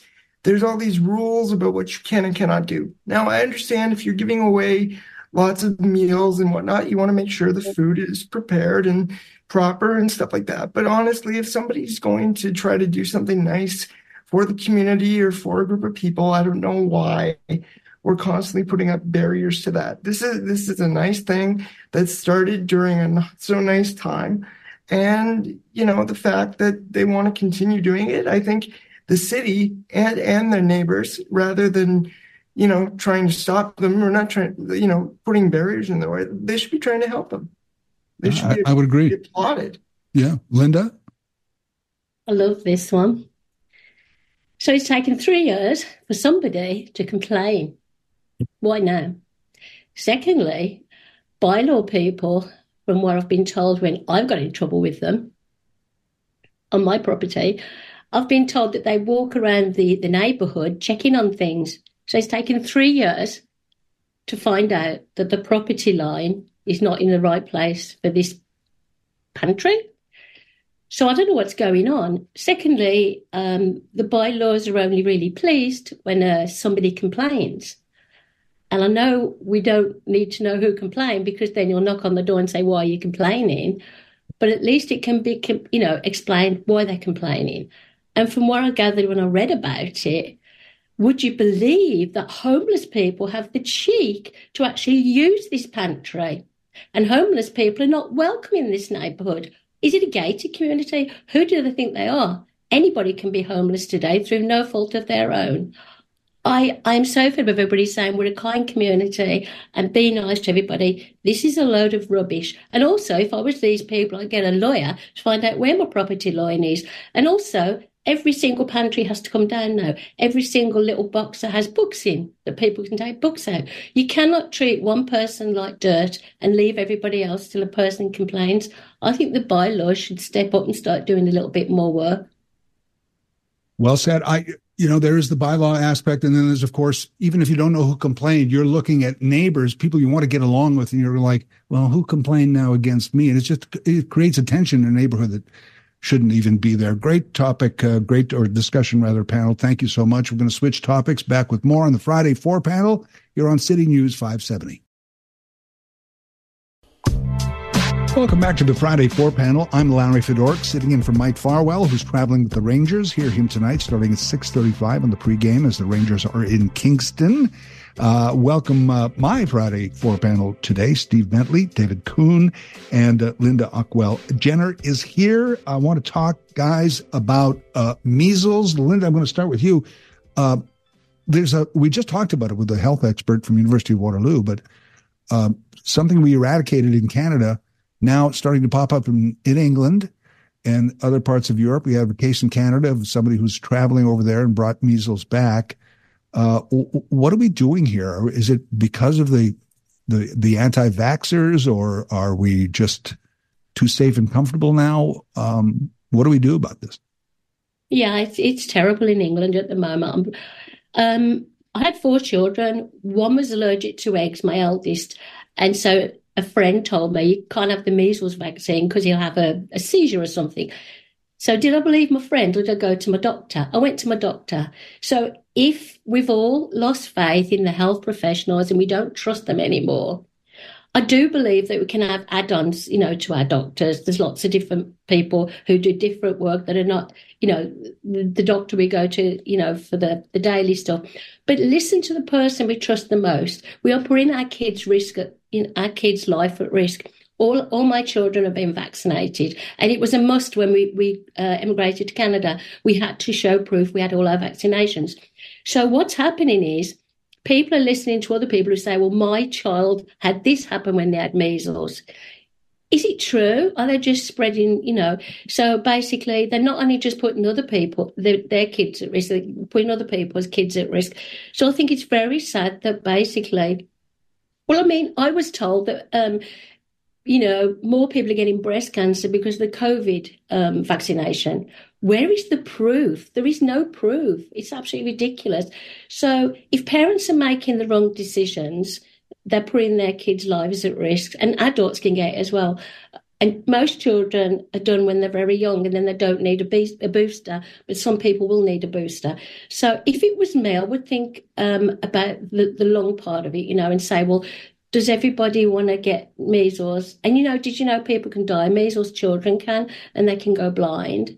So my thought is to anybody listening out there, don't trust me, trust your doctor. And if a friend said they had a bad reaction to it, their child did, well, that was their child. That's not your child. So I think it's very sad. Right. I do really. Neil deGrasse Tyson said, science is not just a body of knowledge, it's a way of thinking. Mm-hmm. And I always go, bow to the scientists and the medical experts and and people like that. David, what's happening here? Are we checking our vaccination status? In a world where COVID is fake, where 5G kills, and Bill Gates wants to microchip people using vaccines, I'm not surprised. When you got stuff like that floating around, I'm not surprised that we're hearing things like this.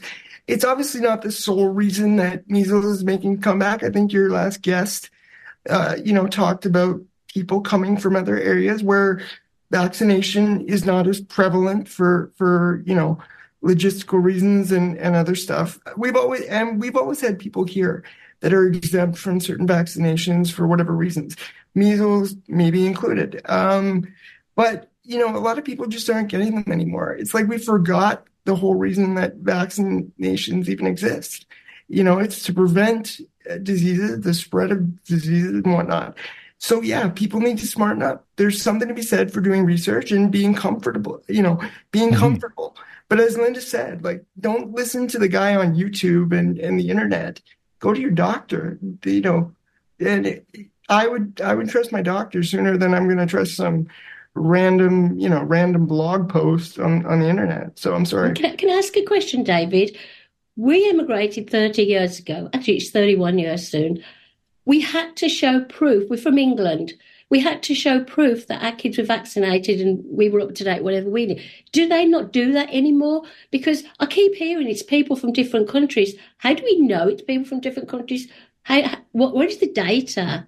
Are we just making assumptions? Yeah, that's a great question. Maybe that's something to follow up on for another show. But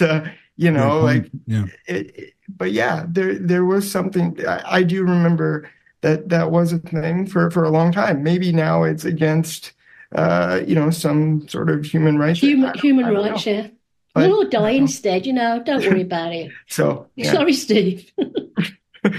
No, Steve, I want to get Steve in on this. Go ahead, Steve. Yeah, we live in a real deja vu and an era of really not pretending to what's gone on in the world before. And I think, when we look at people who are looking at the anti-vax movement and talking about not getting vaccinations because they're afraid, we need to look historically at some of these vaccinations. When we're talking about measles, when we're talking about smallpox, whatever, there's a track record there. And to say that we've eliminated, and I hate some of these words they use, we eradicated, a certain type of illness. We haven't. It's just gone into, some areas. It just hasn't gone away. And I think, we just need to be smart and do what we've done before. And we get caught up in the euphoria of the COVID and the vaccination associated with COVID.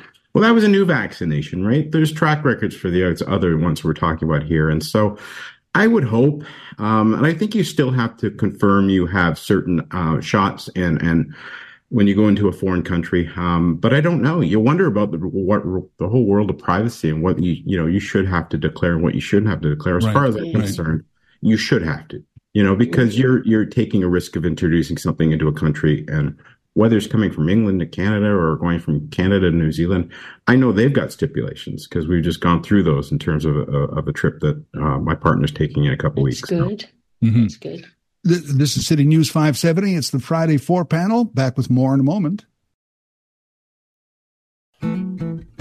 It's our Friday 4 panel. Larry Fedoruk in for Mike Farwell. Steve Bentley is here. David Kuhn, Linda Ockwell-Jenner. And we've talked, Linda, you've mentioned a couple of times coming from England. Maybe we'll start with you on this. King Charles III and his diagnosis. I really don't know where to begin with this.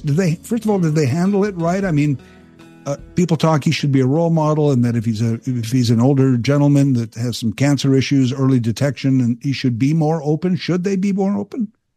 Well, if it was the Queen, as I've read, she wouldn't say anything. You know, other royals have had serious illnesses. They haven't said anything. I know many famous people, celebrities, who could help the cause of cancer, and a lot of those people choose to stay silent.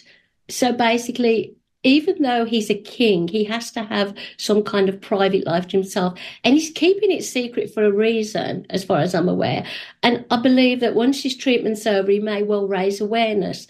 But I mean, you shouldn't really throw stones if you don't do what you want other people to do. So I think it's a shame that people are picking on him. I think he should have some privacy at this time. Yeah. And he didn't need to tell us. We don't know half of what's going on in the royal family. Oh, yes, we do. It's in the media, isn't it? Well, but there is that. But and Steve, I mean, people talk about cancer being one of the most private.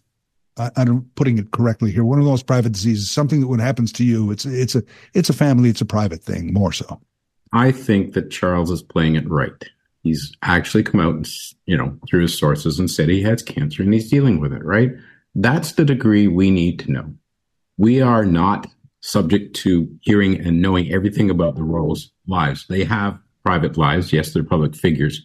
But I think we should just take a step back. I think Charles has changed ever since he's become king, and he's really starting to warm up to a lot of people. His attitudes have changed. I think Camilla's had some role in that too, but very open, very cordial, just the epitome of a royal figure for me.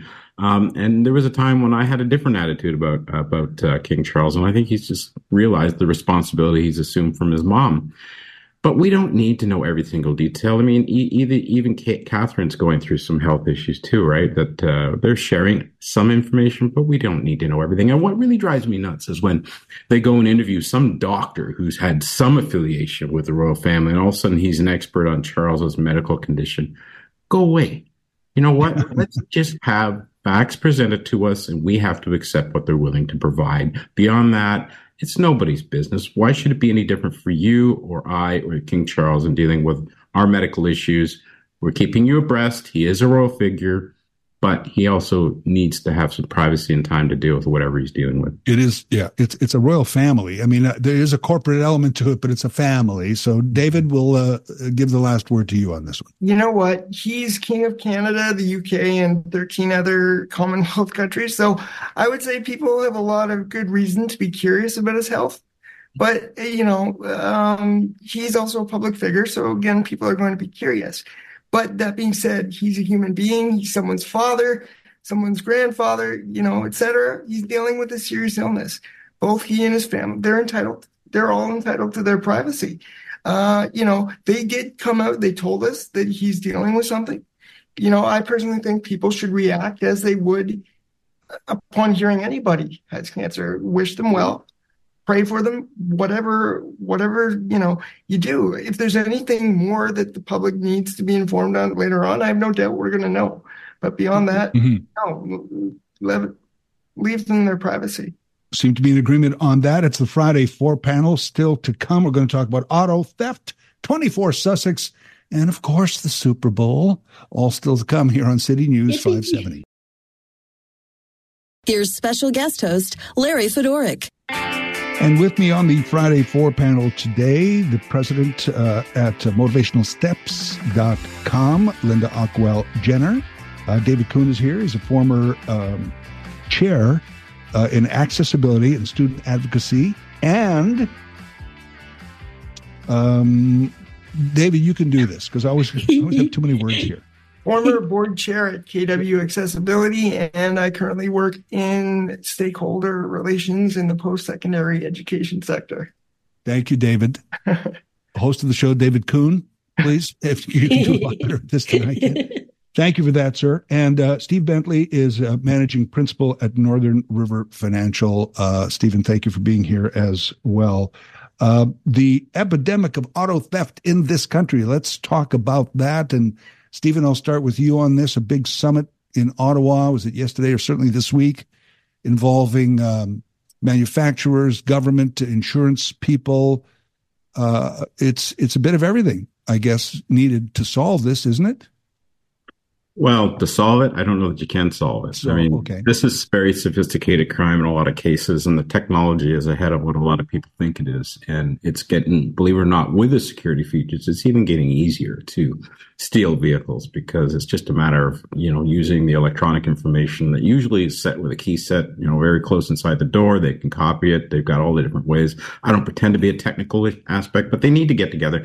But this is also a Photoshop. It's basically ability to get together and look like they're doing a lot of things about it. And as I said, the buddy between Doug Ford and Justin Trudeau, and there I got it right, Linda, is amazing because they seem to get along. Yes, but we got a very strong conservative, a very strong liberal, and you wonder why. And of course, the conservative leaders in the background. I like what Trudeau said about his catchy slogans and 2-minute videos that won't solve the problem.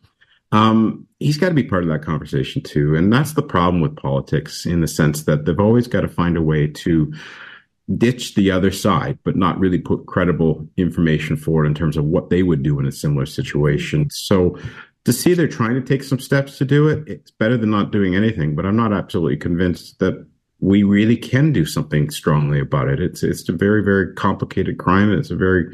I think it's larger than a lot of people realize. I mean, I know one person who had their vehicle stolen, 2 different vehicles stolen within a week. And I think sometimes just knowing where and how. That's tough. People have to be, and I think it comes down to personal security and doing whatever you can to make sure you keep your vehicle locked and secured as much as possible. And there are ways of doing that. A lot of people leave doors open, they leave keys in the ignitions, and they make it easy. I mean, I think almost everybody's had some vehicle theft. I did too. Somebody broke into my car and a neighbor came to the door and said, "Is this your wallet?" Unfortunately, I didn't have anything stolen, but somebody got into my car because I'd left the door open, right? In my driveway. So it's very simple and you wouldn't even know it. The technology they use to pull the code from your key fob and all this stuff. And I'm like, has anybody seen that thing where you wrap it around your steering wheel and lock it into your seatbelt buckle and it locks? You can't steer the car. It's like $100. I mean, there's technology, but then what about, clean out your garage and lock your car in there? I mean, there's some things we can do. David? You know what? Everyone's using this as a political football at this point. Clearly, there's a big issue. But rather than pointing fingers and blaming other people, for being too tough or not being tough enough, can't we just figure out how to deal with it? I mean, listen to police. Listen to the folks who are dealing with this stuff every single day. Auto theft has always happened. I think the big issue now is the amount of violence that is now connected to it, like carjacking and whatnot. And on one hand, I think there should be greater deterrence placed on people. But on the other hand, I don't think most criminals consider consequences before they commit a criminal act like that, because if they did, most people probably wouldn't do it.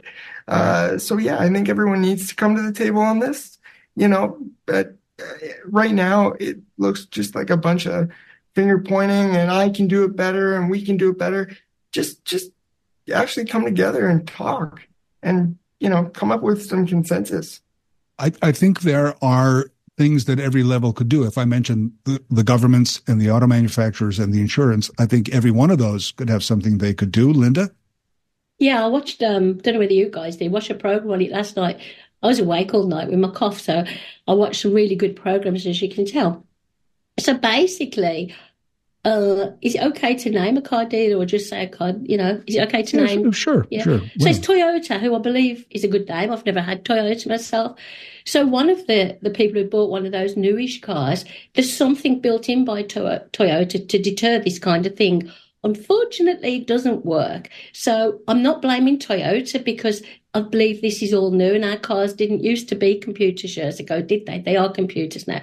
So I think the car manufacturer should do something that works. And like in my case, in our case rather, we make sure if our keys are hanging up, they're hanging up so that if somebody's outside by my car or Dave's car, they can't do what they do because it's got to get through lots of walls and stuff like that. Or you can get a case if you want to hang your keys up, hide them away like that.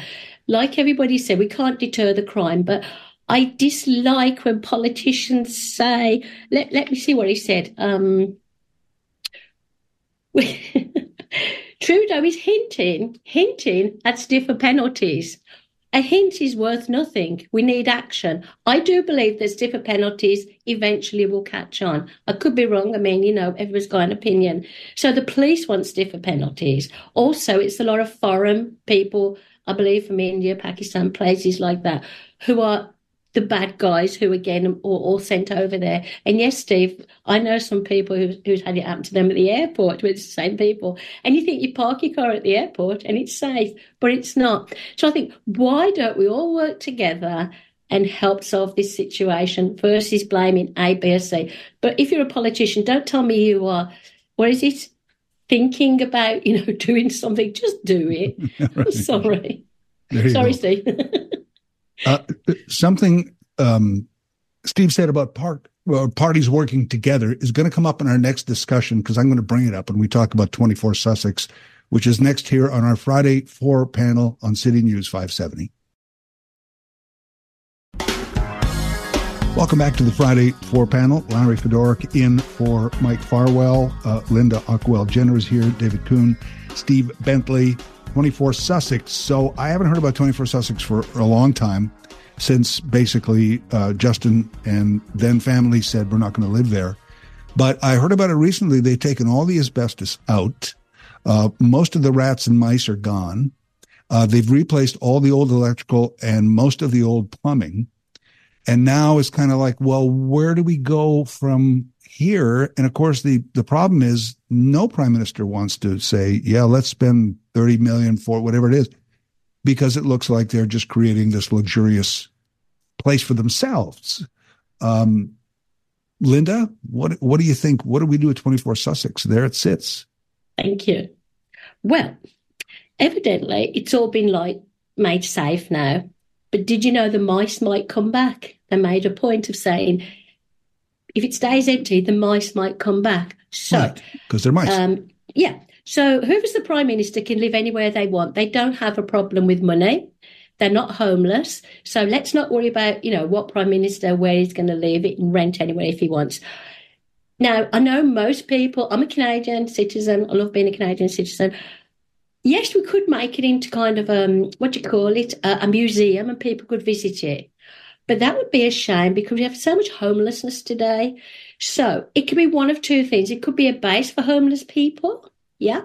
And the government could give money towards a really, really good cause, or it could be made into apartments for families who really need somewhere to live. Now, this might seem harsh, but this is quite petty when we know that people, even people from other countries and students who want to, study here, they've got nowhere to live. So why are we worrying about the fact that nobody wants to spend billions of dollars refurbishing it? I've given them lots of ideas. I hope they're listening. But I don't care if Justin don't want to live there. He can live anywhere he likes. Some people don't have that choice. There is climate change in the rising river and the softening banks where the whole building might slide into the river at some point. So, because that's part of the cost of refurbishing it, is make sure that it doesn't eventually erode into and float downstream. I mean, they've got rid of some beautiful... I've gone back in history, got rid of some beautiful buildings in Kitchener where I live and replaced it with a higgledy-piggledy. It doesn't make any sense. So if it's going to go in the river, do it a favour and get rid of it now. But for goodness sake, think about the homeless people, not about where the poor Prime Minister's going to live. Sorry. David Kuhn, what do you think we should do with 24 Sussex? Well, tell us how you really feel, Linda. No. You know what? This is a nationally significant and historic building. It's where prime ministers have lived, and often they host and guests and dignitaries. So I don't know why we're even talking about whether it should be fixed up and whether we should put money into it. Of course we should. Canadians, the problem with Canadians and with politicians sometimes is we love to kick the cans down the road, especially on hot issues where it comes to spending money. Closer to home, we have infrastructure problems under the ground that need to be dealt with, by various councils, and they keep kicking the can down the road because they're afraid that people are going to balk at it and are spending money to fix it. And I think that's what we see with 24 Sussex. I think it's a symbol of Canada. It should be fixed. The Prime Minister should live there. I mean, looking to the South, I don't think we'd ever see any American, regardless of politics, say, let's not fix the White House. Let's let it fall down. So I think we need to take some pride in our national buildings and spend money where it needs to be spent. I think there's something to an official residence as well. Steve, so Sheila Copps was working with Ed Broadbent, and I don't know who the Conservative was, but they were working at it as sort of a letter from 3 different parties to show that this isn't going to benefit just one party or the current prime minister, that this would be a trilateral agreement that we need a residence like that. But then, of course, Ed Broadbent is no longer with us, and we don't know where this initiative is. But what do you think we should do with it? I agree with David, and sort of where this tri-party is going to. We need an official residence for the Prime Minister of Canada. I mean, the last renovation done to the White House was in the War of 1812 when they repainted it after we burnt it.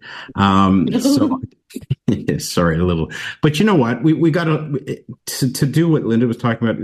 It's not necessarily that much cheaper, to be honest with you, because there's a lot of studying and engineering and restructuring and building. And if it's going to fall into the water, I mean, maybe tie some life rafts around it or something. But I think that's an important thing. It's a symbol of Canada. It should be a symbol of Canada, but it's just another example.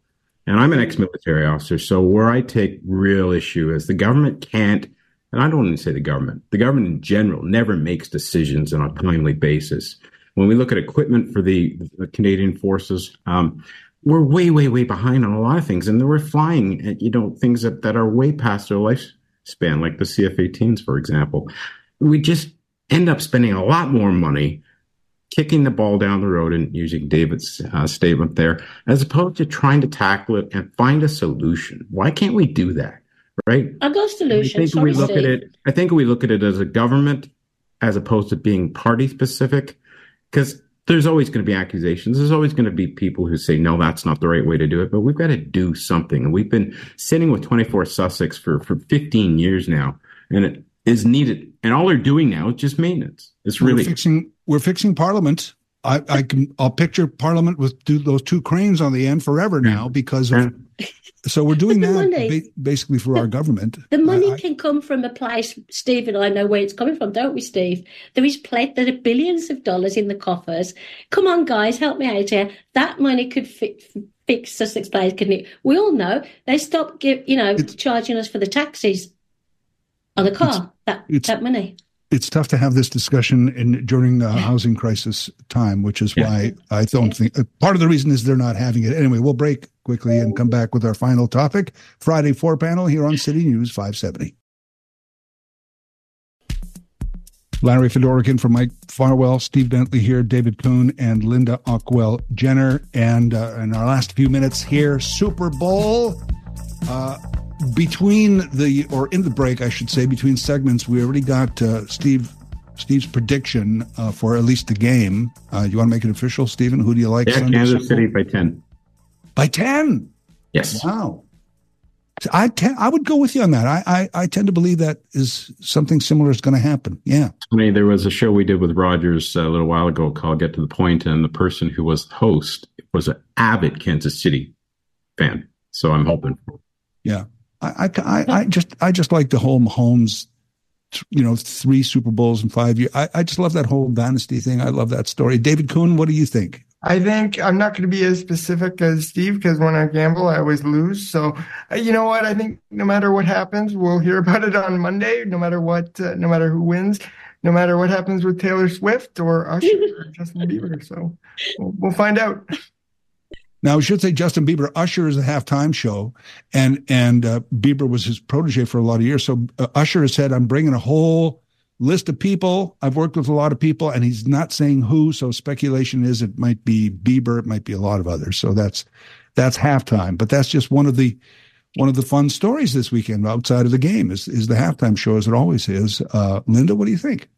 Well, the Embassy of Japan, Tokyo, right? Yeah, no, the Embassy of Japan have told us that Taylor Swift will get there in time. So my vote's on her. She's going to get enough goals or whatever it is you guys do in the, Taylor Swift is going to win the game because the Embassy in Japan said so. So I don't know why they're so interested, do you? It's not about her. It's about the game.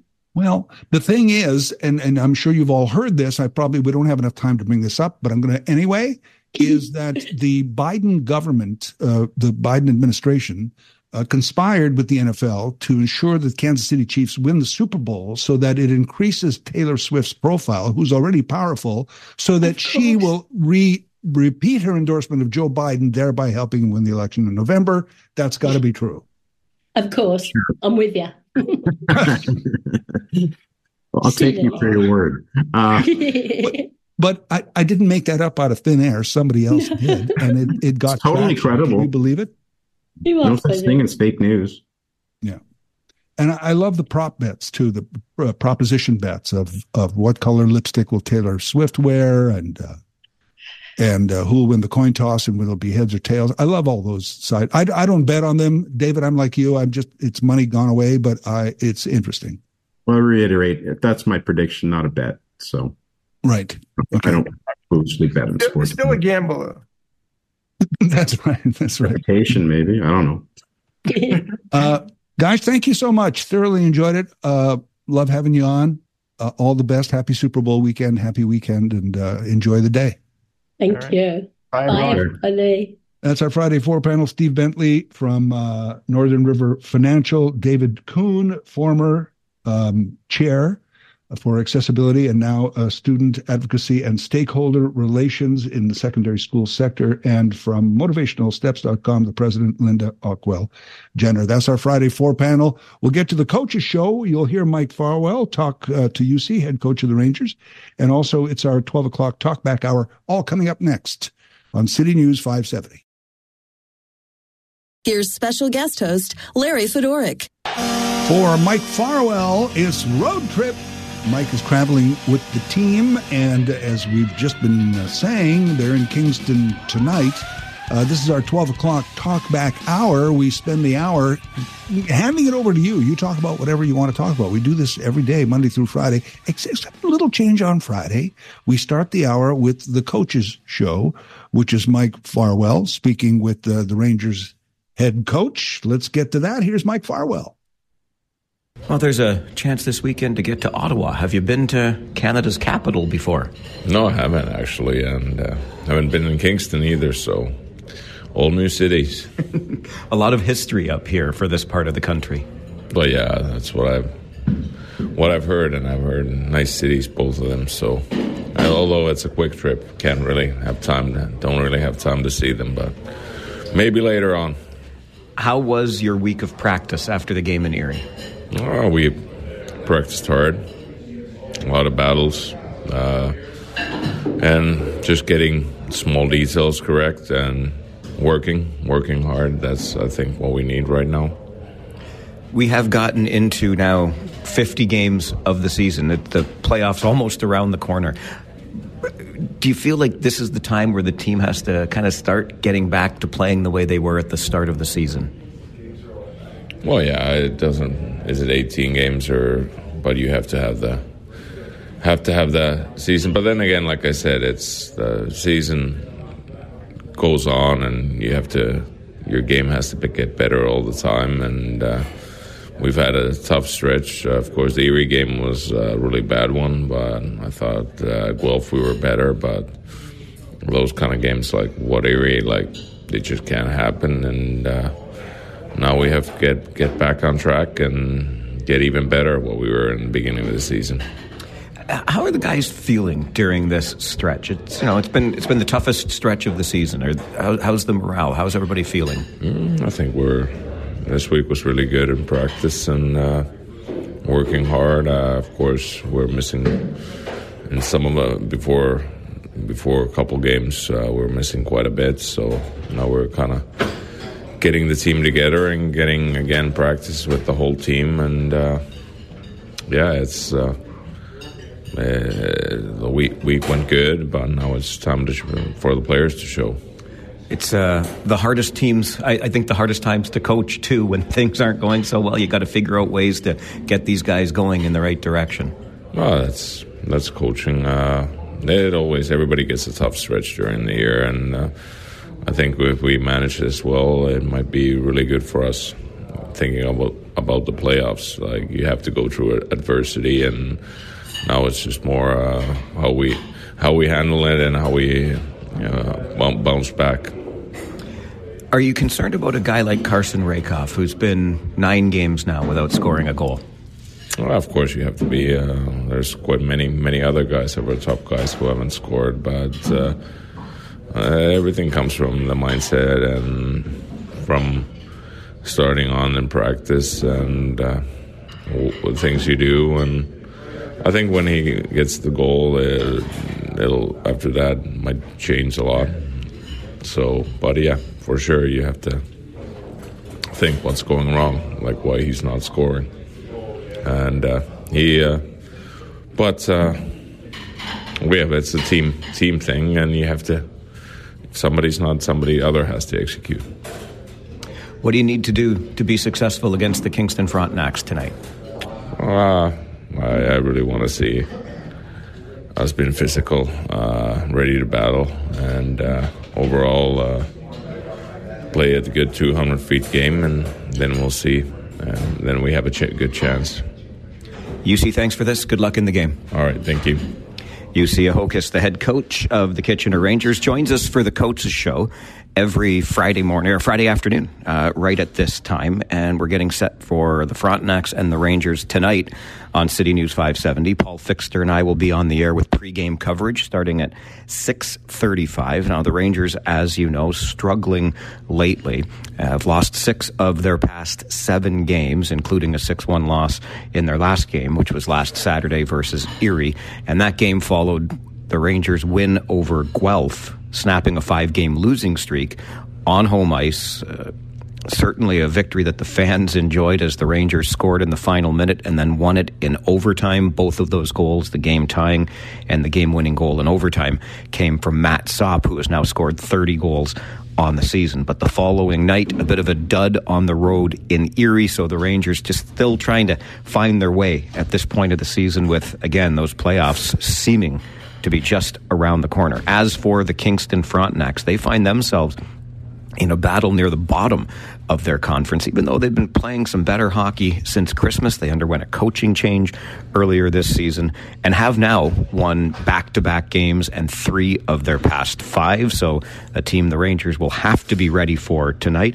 They'll also, the Rangers will, get to see a former teammate in Roman Schmidt, who is now a member of the Kingston Frontenacs. He has just returned from a 6-game suspension. And speaking of 6s, he's also scored 6 times since arriving here in Kingston to start playing on the blue line for the Frontenacs. So those are some of the storylines as we get you set for the Rangers and the Frontenacs tonight. Again, the Coachâ Show every Friday afternoon at this time with Rangers head coach UC Ahokas, and we will be on the air from the Leon Center in Kingston. Paul Fixter and I with your pregame coverage beginning at 6:35. We'll take a break, and when we come back, your 12 o'clock talkback begins with Larry Fedoruk. Be nice to Larry today. You're listening to City News 570.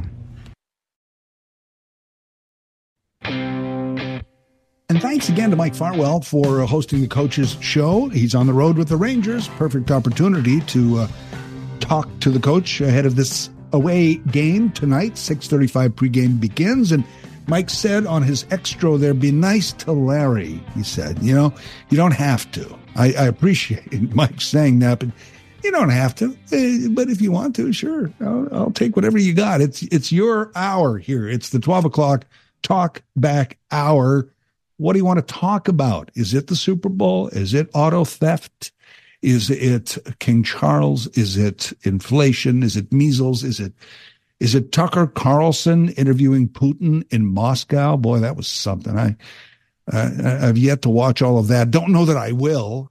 Maybe the highlights are good enough for me. I mean, it was obviously set up by the Russian Putin administration. So I don't know what we expected out of that.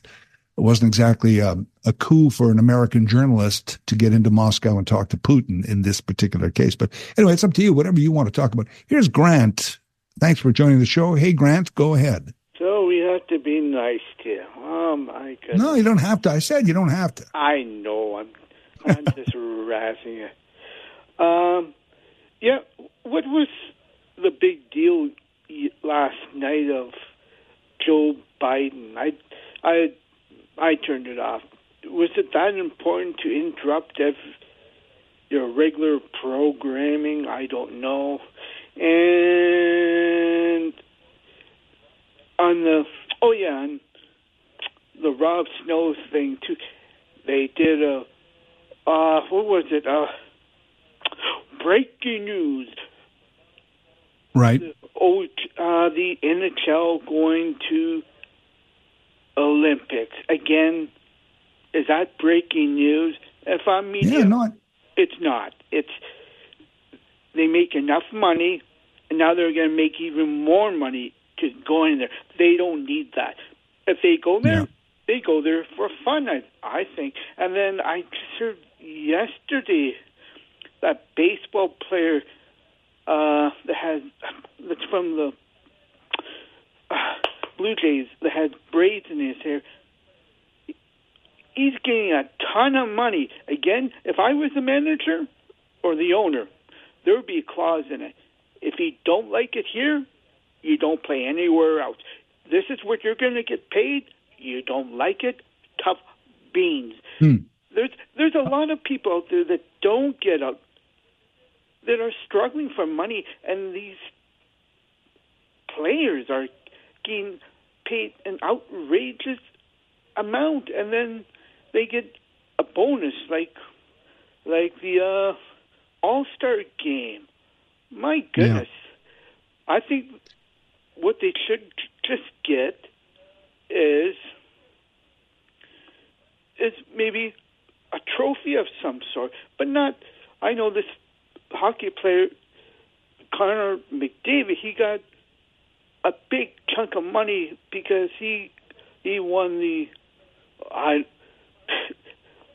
skills competition. Yeah, you got $1 million for winning the skills competition at the NHL All-Star game. So that's not right either. Yeah, it's crazy. Grant, thanks for the call. Because you brought up a lot of stuff there. I didn't particularly like, I kept waiting for that. And Connor McDavid wins $1 million for his favorite charity. I was waiting for that. And I'm sure Connor McDavid does enough. I'm sure he shares his money. I'm not saying anything about him and how he helps people out with his money. I'm hoping he does right by being well off. But yeah, $1 million. I don't think the NHL players make money going to the Olympics, other than maybe their own personal profile and endorsements may go up if they have a good Olympics. The whole NHL deal is so that they don't lose money. It's like, well, we're going to suspend our season. We're going to send all our players. Who pays the insurance? Who pays for the flights? Who pays for the hotels? Who pays for all? And that was the agreement where that's not coming out of owners' pockets. And believe me, the Olympics is a whole other thing. They got money. The Olympics has money. They make a lot of money on the backs of quote unquote amateur athletes, in athletics. So, as to Biden, the whole season, Grant brought up a lot of stuff. The whole breaking news thing, they had a policy at CNN, which I think they've changed after a bunch of different leadership changes, where they were going to drop the term breaking news. I noticed CBC still uses it a lot. Breaking news. It's not breaking news. Maybe it's new information, or maybe it's a development of a story we already know. Breaking news should really be reserved for breaking news because it's lost its cachet. It's breaking news. But yeah, it's a boy who cried wolf scenario, right? We don't believe you. As far as Biden last night, I didn't realize that maybe networks broke into regular programming because I don't usually watch regular programming. I mostly watch news or streaming services that don't have breaking news. But there was a investigation into Biden's use of classified documents. Because remember, he had some classified documents that they found and he shouldn't have had them, and he turned them over and everything was fine. But they investigated it, and a Republican who was in charge of the investigation said, we're not going to hold him in criminal contempt or responsibility because he's an old man who's forgetful, which is even, I'd rather be charged with a criminal offense than be told I'm an old guy who's forgetful. So he held the conference immediately to basically say, I'm not old and forgetful. And then he made a bunch of mistakes, which is just didn't help his cause at all, because that's age is an issue, and especially his age, an issue in the American election right now. So I guess that's why they broke in with his conference. And I watched part of it this morning, and it wasn't particularly breaking news, but it's the 12 o'clock Talkback Hour. What do you want to talk about? Kyle, we'll get to you next right after this short break here on City News 570.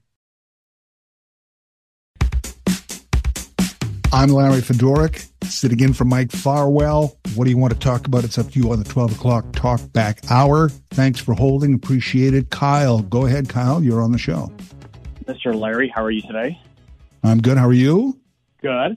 All these people are talking about, these people that want electric cars and have Teslas and all that stuff, really, really like them. I'm not convinced. I watched a documentary on a Canadian documentary, actually, on how electric vehicles, there are issues still going on and all that stuff. And you know what the biggest thing that I've noticed there, Larry, is the fact that you've got manufacturers like General Motors, GM, and Honda coming together now and cooperating to build a hydrogen fuel cell. You have BMW now that, again, is now pushing hydrogen instead of electric because there's so many issues. You got Toyota, who doesn't even want to go electric. They're pushing, again, hydrogen vehicles. And that's what I'm really looking into.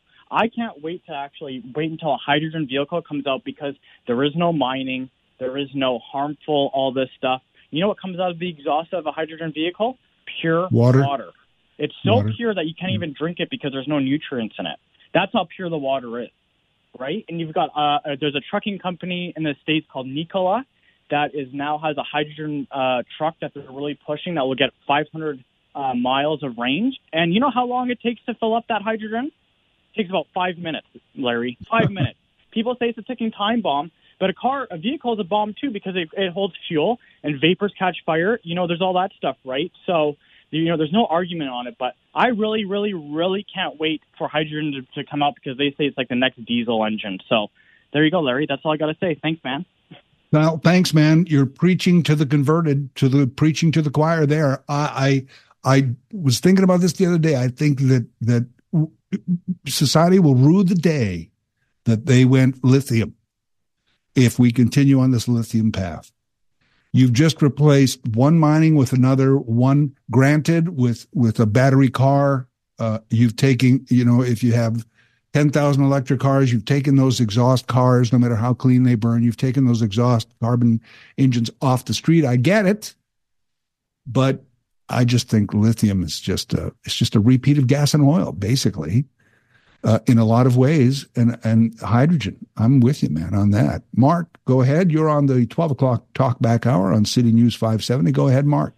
Hi, Larry. Yeah, I agree with what Grant was saying there, especially about McDavid and Matthews winning $1 million in the skills competition. Yeah. I think they should, get the $1 million and then give it to a charity of their choice, tax-free. What do you think about that? Well, I don't know what they give and what they don't, so I'm not going to say what they should do. But the fact that it's offered is a mistake in the first place. Like, it should be offered as will donate $1 million to the charity of their choice. It should be taken out of their hands altogether. They don't need the money, Larry. No, and it's a skills competition. So the guy who's making $300,000 a year or whatever the league minimum is, I think it's higher than that, which is already a good salary for a person. I hope they change that rule. Give the guy $1 million, but then give it to a charity of their choice. Yeah, I agree, Mark. Thanks. Okay, thanks, Larry. Thanks, man. My son and I actually have this theory that if you dissolved all professional sports right now and said everybody just plays for fun and everybody can go to the park and watch it for free, that professional sports as we know it today would be back within 18 months. Because somebody would say, well, I'm a better player. Why don't you give me $20 to because I hit home runs and people are coming to see me. And then somebody's going to set up a hot dog stand and charge money. And then the other guy goes, well, you know what? Why don't you give me 50 cents to come watch? And we're back to professional sports the way it is today. $10,000 for a ticket to the Super Bowl. We're back there in 18 months. It's just the way it is. But subtle changes can be made along the way to make it fair, I think. 12 o'clock Talkback Hour continues in a moment here on City News 570. Here's special guest host, Larry Fedoruk. Whatever you want to talk about. And yeah, boy, garbage decision, Bell Media. I probably shouldn't be talking about it, shouldn't spend a lot of time on it. But, we're talking about it. It's a lot of jobs. It's an industry that I've spent a lot of years in and been very proud of. And it's changed tremendously due to social and various other things. And there's things that the government is doing that I disagree with, and there's things that media is doing that I disagree with. But I'll tell you why the Prime Minister is so feisty today on the Bell Media decision, because Bell Media, in their lengthy dissertation of why they made these changes, took a direct shot at the feds yesterday. There's a line in there somewhere where they took a direct shot at the federal government's role in media and communications and how it's forced their hand. So I'm paraphrasing. So they took a shot at the Trudeau government. So the Trudeau government is taking the shot right back at Bell Media today. So meanwhile, a bunch of people don't have jobs, and it's, you hear some of the big name people and you hope, well, they're big names and they're very high paid. So they could they probably got, 6 months, a year's salary and some benefits and stuff coming. So no immediate tag day to be held for these people. And maybe some of you think there's very talented people. They'll end up on their feet, but will they? Where to go when media is changing and it's that many people, suddenly that where are these people going to end up? I don't know. They're going to be fine now and a year from now, but a year from then, what happens? There's a lot of things, but I don't want to. It's a little inside baseball, so maybe we won't talk too much about media. Although I think it's an essential. Local news is an essential service, and it's up there. It's up there with not as important as healthcare, but it's. When you start to get into healthcare, mental health care, and then what information we have and reliable information, that's an existential cause. I do believe it to be true. But anyway, what would you like to talk about? It's the 12 o'clock Talkback Hour. Again, 519, locally it's 519-570-2545. Toll free is 1-800-570-5715. Or star 570 on your cell. As I said earlier, do you want to talk Super Bowl? Do you want to talk King Charles? Do you want to talk measles, car theft? We were talking about auto theft briefly on the Friday 4 panel. And where the feds have to step up, and we didn't quite have time for this point, is where the feds have to step up is to close the market. So if there's a market for these Canadian stolen cars in other nations, then they have to get there. So where the feds have to step up is staff and resources to be checking those shipping containers that seems to be very easy for these shipping containers to load up with an SUV or 2 or 3, whatever fits in there, and be on a ship and gone out of the port of Montreal before anybody can really figure out where that vehicle might be. So the fact that you can tells me that you can stuff just about anything you want into a shipping container and it's going to leave this country unchecked. That doesn't work. So that's where the feds step in, I think. I don't know if they institute new laws or tougher penalties or all those things that might be as jurisdiction of a province as well. But that's the area where I think feds have to step up. And I think manufacturers have to step up too. Because if they make a vehicle that or a product that's that easy to steal, then maybe they should have some safeguards or more safeguards in the vehicle. And of course, everybody's saying it's going to cost more. Yeah, probably is. Here's Jason on the 12 o'clock Talkback Hour. Jason, go ahead. Larry, after hearing about yesterday's cuts at Bell Media, we're losing lunchtime news and we're losing weekend evening news. It's just, where are we going to get our news from? I don't want to have to turn to, heaven forbid, Twitter or Facebook, which we can't get on right now on Canadian news. And so, the record from when I first moved to Kitchener 23 years ago, the size of the record then compared to the size of the record now, it's not even half. I think it's a quarter or less than a quarter. And so, where are we going to get our news from? That's what worries me going forward, that there is so much misinformation out there in the world that, I believe in local journalism. I believe in having a relationship with our local journalists via either paper or news. But at the end of the day, we're treading down a slippery slope that, we're going to be handed so much misinformation. And what's the ultimate result of that? It could be a huge catastrophe across the world if misinformation gets out there. So, I hope that we can, as people, we can stand up and say, no, we need local democracy. Right, we need local news stories, that touch and impact our everyday life. I'm with you, man. Jason, I hear you. I agree totally. Thanks for the call. There's studies have shown, and I've talked about this before, is that a lack of local news contributes to polarization in a nation. And it's the short version is, because I got to go to break here, but the short version is, if you don't have local news and something happens in your city, maybe it gets reported by a national broadcaster or a national source, but the national source reporting on a story in Kitchener, they got to worry about who cares in Vancouver and who cares in Halifax. So they start saying, this happened in Kitchener, this could happen to you.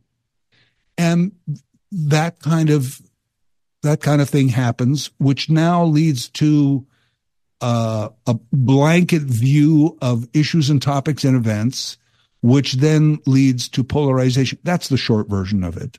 So and Jason, what's going to happen? It's already happening. It's already a detriment to society that we don't have local news because you can't afford it. And companies look at bottom line and making a good quarterly report instead of actually saying that we're dedicated to local news. There's another factoid on this that I'll share with you after the break. This is City News 570.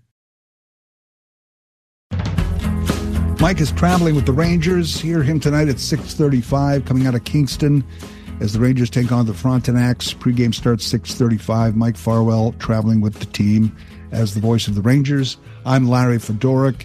Again, I feel kind of odd talking about the Bell Media thing because it's media talking about media, and I'm sure there's other concerns, but I'm trying to make the point that local news and information, reliable information, is an existential cause. I think we're learning more and more how false information is killing us, right? And what Bell Media said, here's the factoid that I noticed yesterday that nobody really jumped on, was Bell Media in their statements of cutting jobs and selling off half of their radio stations, basically, including the ones I used to work at, are They said News is losing $40 million annually. Now, I don't care how rich your company is as a CEO and a CFO and all these people and board of directors. You don't want to say, all right, let's just pee away $40 million. You don't want to do that, I guess. But $40 million, BCE is worth roughly $50 billion with a B dollars, $50 billion. 40 million is less than 0.1, not 1%, 0.1% of what they're worth as a company. Again, you don't want to just give away money or let it flow down the drain. But if you're going to be in the media business and you want to say, I'm news and I just fired Lisa LaFlamme and I hired another high-priced guy and we're doing news, then you're in the business of news, and this is the price you pay for being in the business of news. It's 0.1%. You run it at a loss.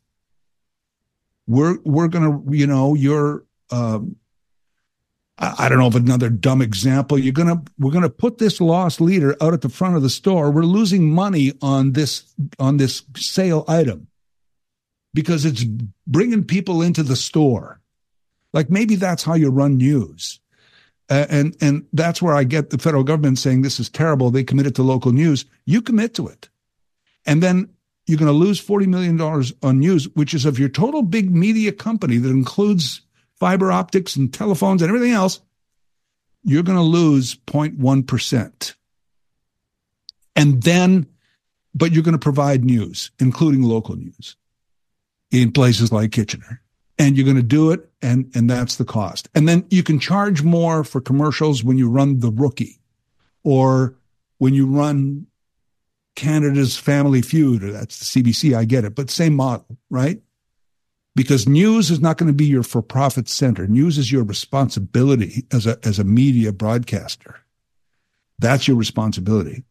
The other way you might do it is NPR and PBS. Maybe that's the model for news, because you don't want government to subsidize news, because then government sort of has a say in how news is run. And you don't want that ultimately, even if you like the government who's in power. You don't want that. And you don't want big corporation bottom line people running news. So you do it based on grants, foundation grants, corporate grants. Every month there's a telethon and we all send our $5 in, and that's how you run information. Would that work better? Here's Zoltan on the 12 o'clock Talkback Hour. Go ahead. Okay, just a quickie. I hope you're old enough to know that there was a time in the days of Walter Cronkite and other people that news was not a profit center. News was there to inform the country, to inform the state or the province what was going on, and that's so very important. And not until the advent of CNN and all the hype they had that we decided to make news a paying thing. And now everybody looks at news as a paying thing, and it should not be. It should be there to inform the general public of what is going on in their province, in their city, in their country, and the world. And I thank you very much for listening. Thank you, sir. That's a good call. And you're exactly right. And I've often said this, because news is not cheap to do. You have to have talented people. You have to have, people who've studied at high levels to be expertise in politics and information and other areas, which they tend to demand a decent salary and a better one than that. And then you have to have a correspondent in Beirut and London and Moscow and Kyiv, and you have to go where the news is. It's not cheap to do, but that doesn't mean it should be a for-profit. It's going to cost money, but, it shouldn't be a for-profit thing. So anyway, pardon the microphone noise there. We're going to take a short break, get to more of your calls in a moment here on City News 570. I'm Larry Fedoruk in for Mike Farwell. Our 12 o'clock Talkback Hour is down to our 12 o'clock Talkback Minutes. So got a couple minutes left if you want to get a call in. Manny has been holding. Thanks for holding, Manny. Go ahead. Larry, what a beautiful day today. Oh, my goodness. Isn't that amazing? I was listening to those ads about the extreme weather center, and I'm like, 11 degrees, February 9th. Yeah. That's extreme, man. My afternoon sunburn is going to be extreme. All right, but on the topic of BCE, and this is a quote that I used with Brian Burke a couple years ago on this show, and I said, this is from Alexander Solzhenitsyn. We know they are lying. They know they are lying. They know that we know they are lying. We know that they know that we know they are lying, and they still continue to lie. The media is not our friend any longer. It is almost completely an attached arm of the government, and the open funding of it by our government to the media tells us as much. In a country where propaganda against the citizenry of a country is legal. The media has not atoned for their sins of COVID past and the lies that they told about COVID. And there is fear involved in that as well. But nobody has done a recount, or no one's gone back to look at what's happened, and the media is completely responsible as well. They're the ones that kick this up into this frenzy. And you know what people do is they pay attention. There's something everybody in the West can look at, like in Russia, they had there was only one source of news called Pravda, and Pravda was the truth. And the free West was able to look at it and like, what a joke that is. And you know who else knew it was a joke? The Russians knew it was a joke too.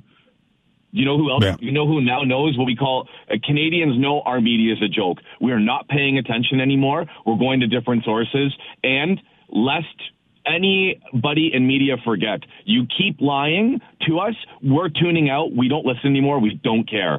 And it's a beautiful day, and I'm going to enjoy thinking about how much freer we're going to be in Canada once we can all see through all this mess. Larry, thank you so much, and have a great weekend. Have a great day. Have a great weekend. Go Chiefs. I'm not going to go as far as Manny. I would disagree with the second half of what he said there, but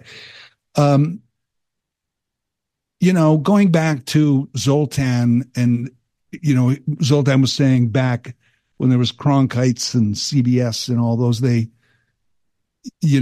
changed when CNN came along. CNN changed the game of news and information for sure, 1980. But it was happening years before that. Watch the movie Network, which is circa 70, 71. It's one of my favorite movies of all time. I should know the year it came out, but Patty Chayefsky wrote it, the great playwright. And part of the premise of Network, and this is like 50 years ago plus, was that the entertainment division of a network wanted to take over the news division because the news division was losing money. But the news division was allowed to lose money because the old man owner of the network said news is news. And that was kind of modeled on CBS and what was already happening on networks and traditional media. And in a lot of ways, traditional media let their grip slip by watching the bottom line instead of the top line. Anyway, that's a weird thing to end on, but I got to stop there. Thank you to everyone at City News 570 and everyone listening for having me in for Mike Farwell today. Mike will return on Monday. Catch him on the pregame with the Rangers tonight at 6:30. Enjoy the weekend. Enjoy this beautiful day. We'll talk soon.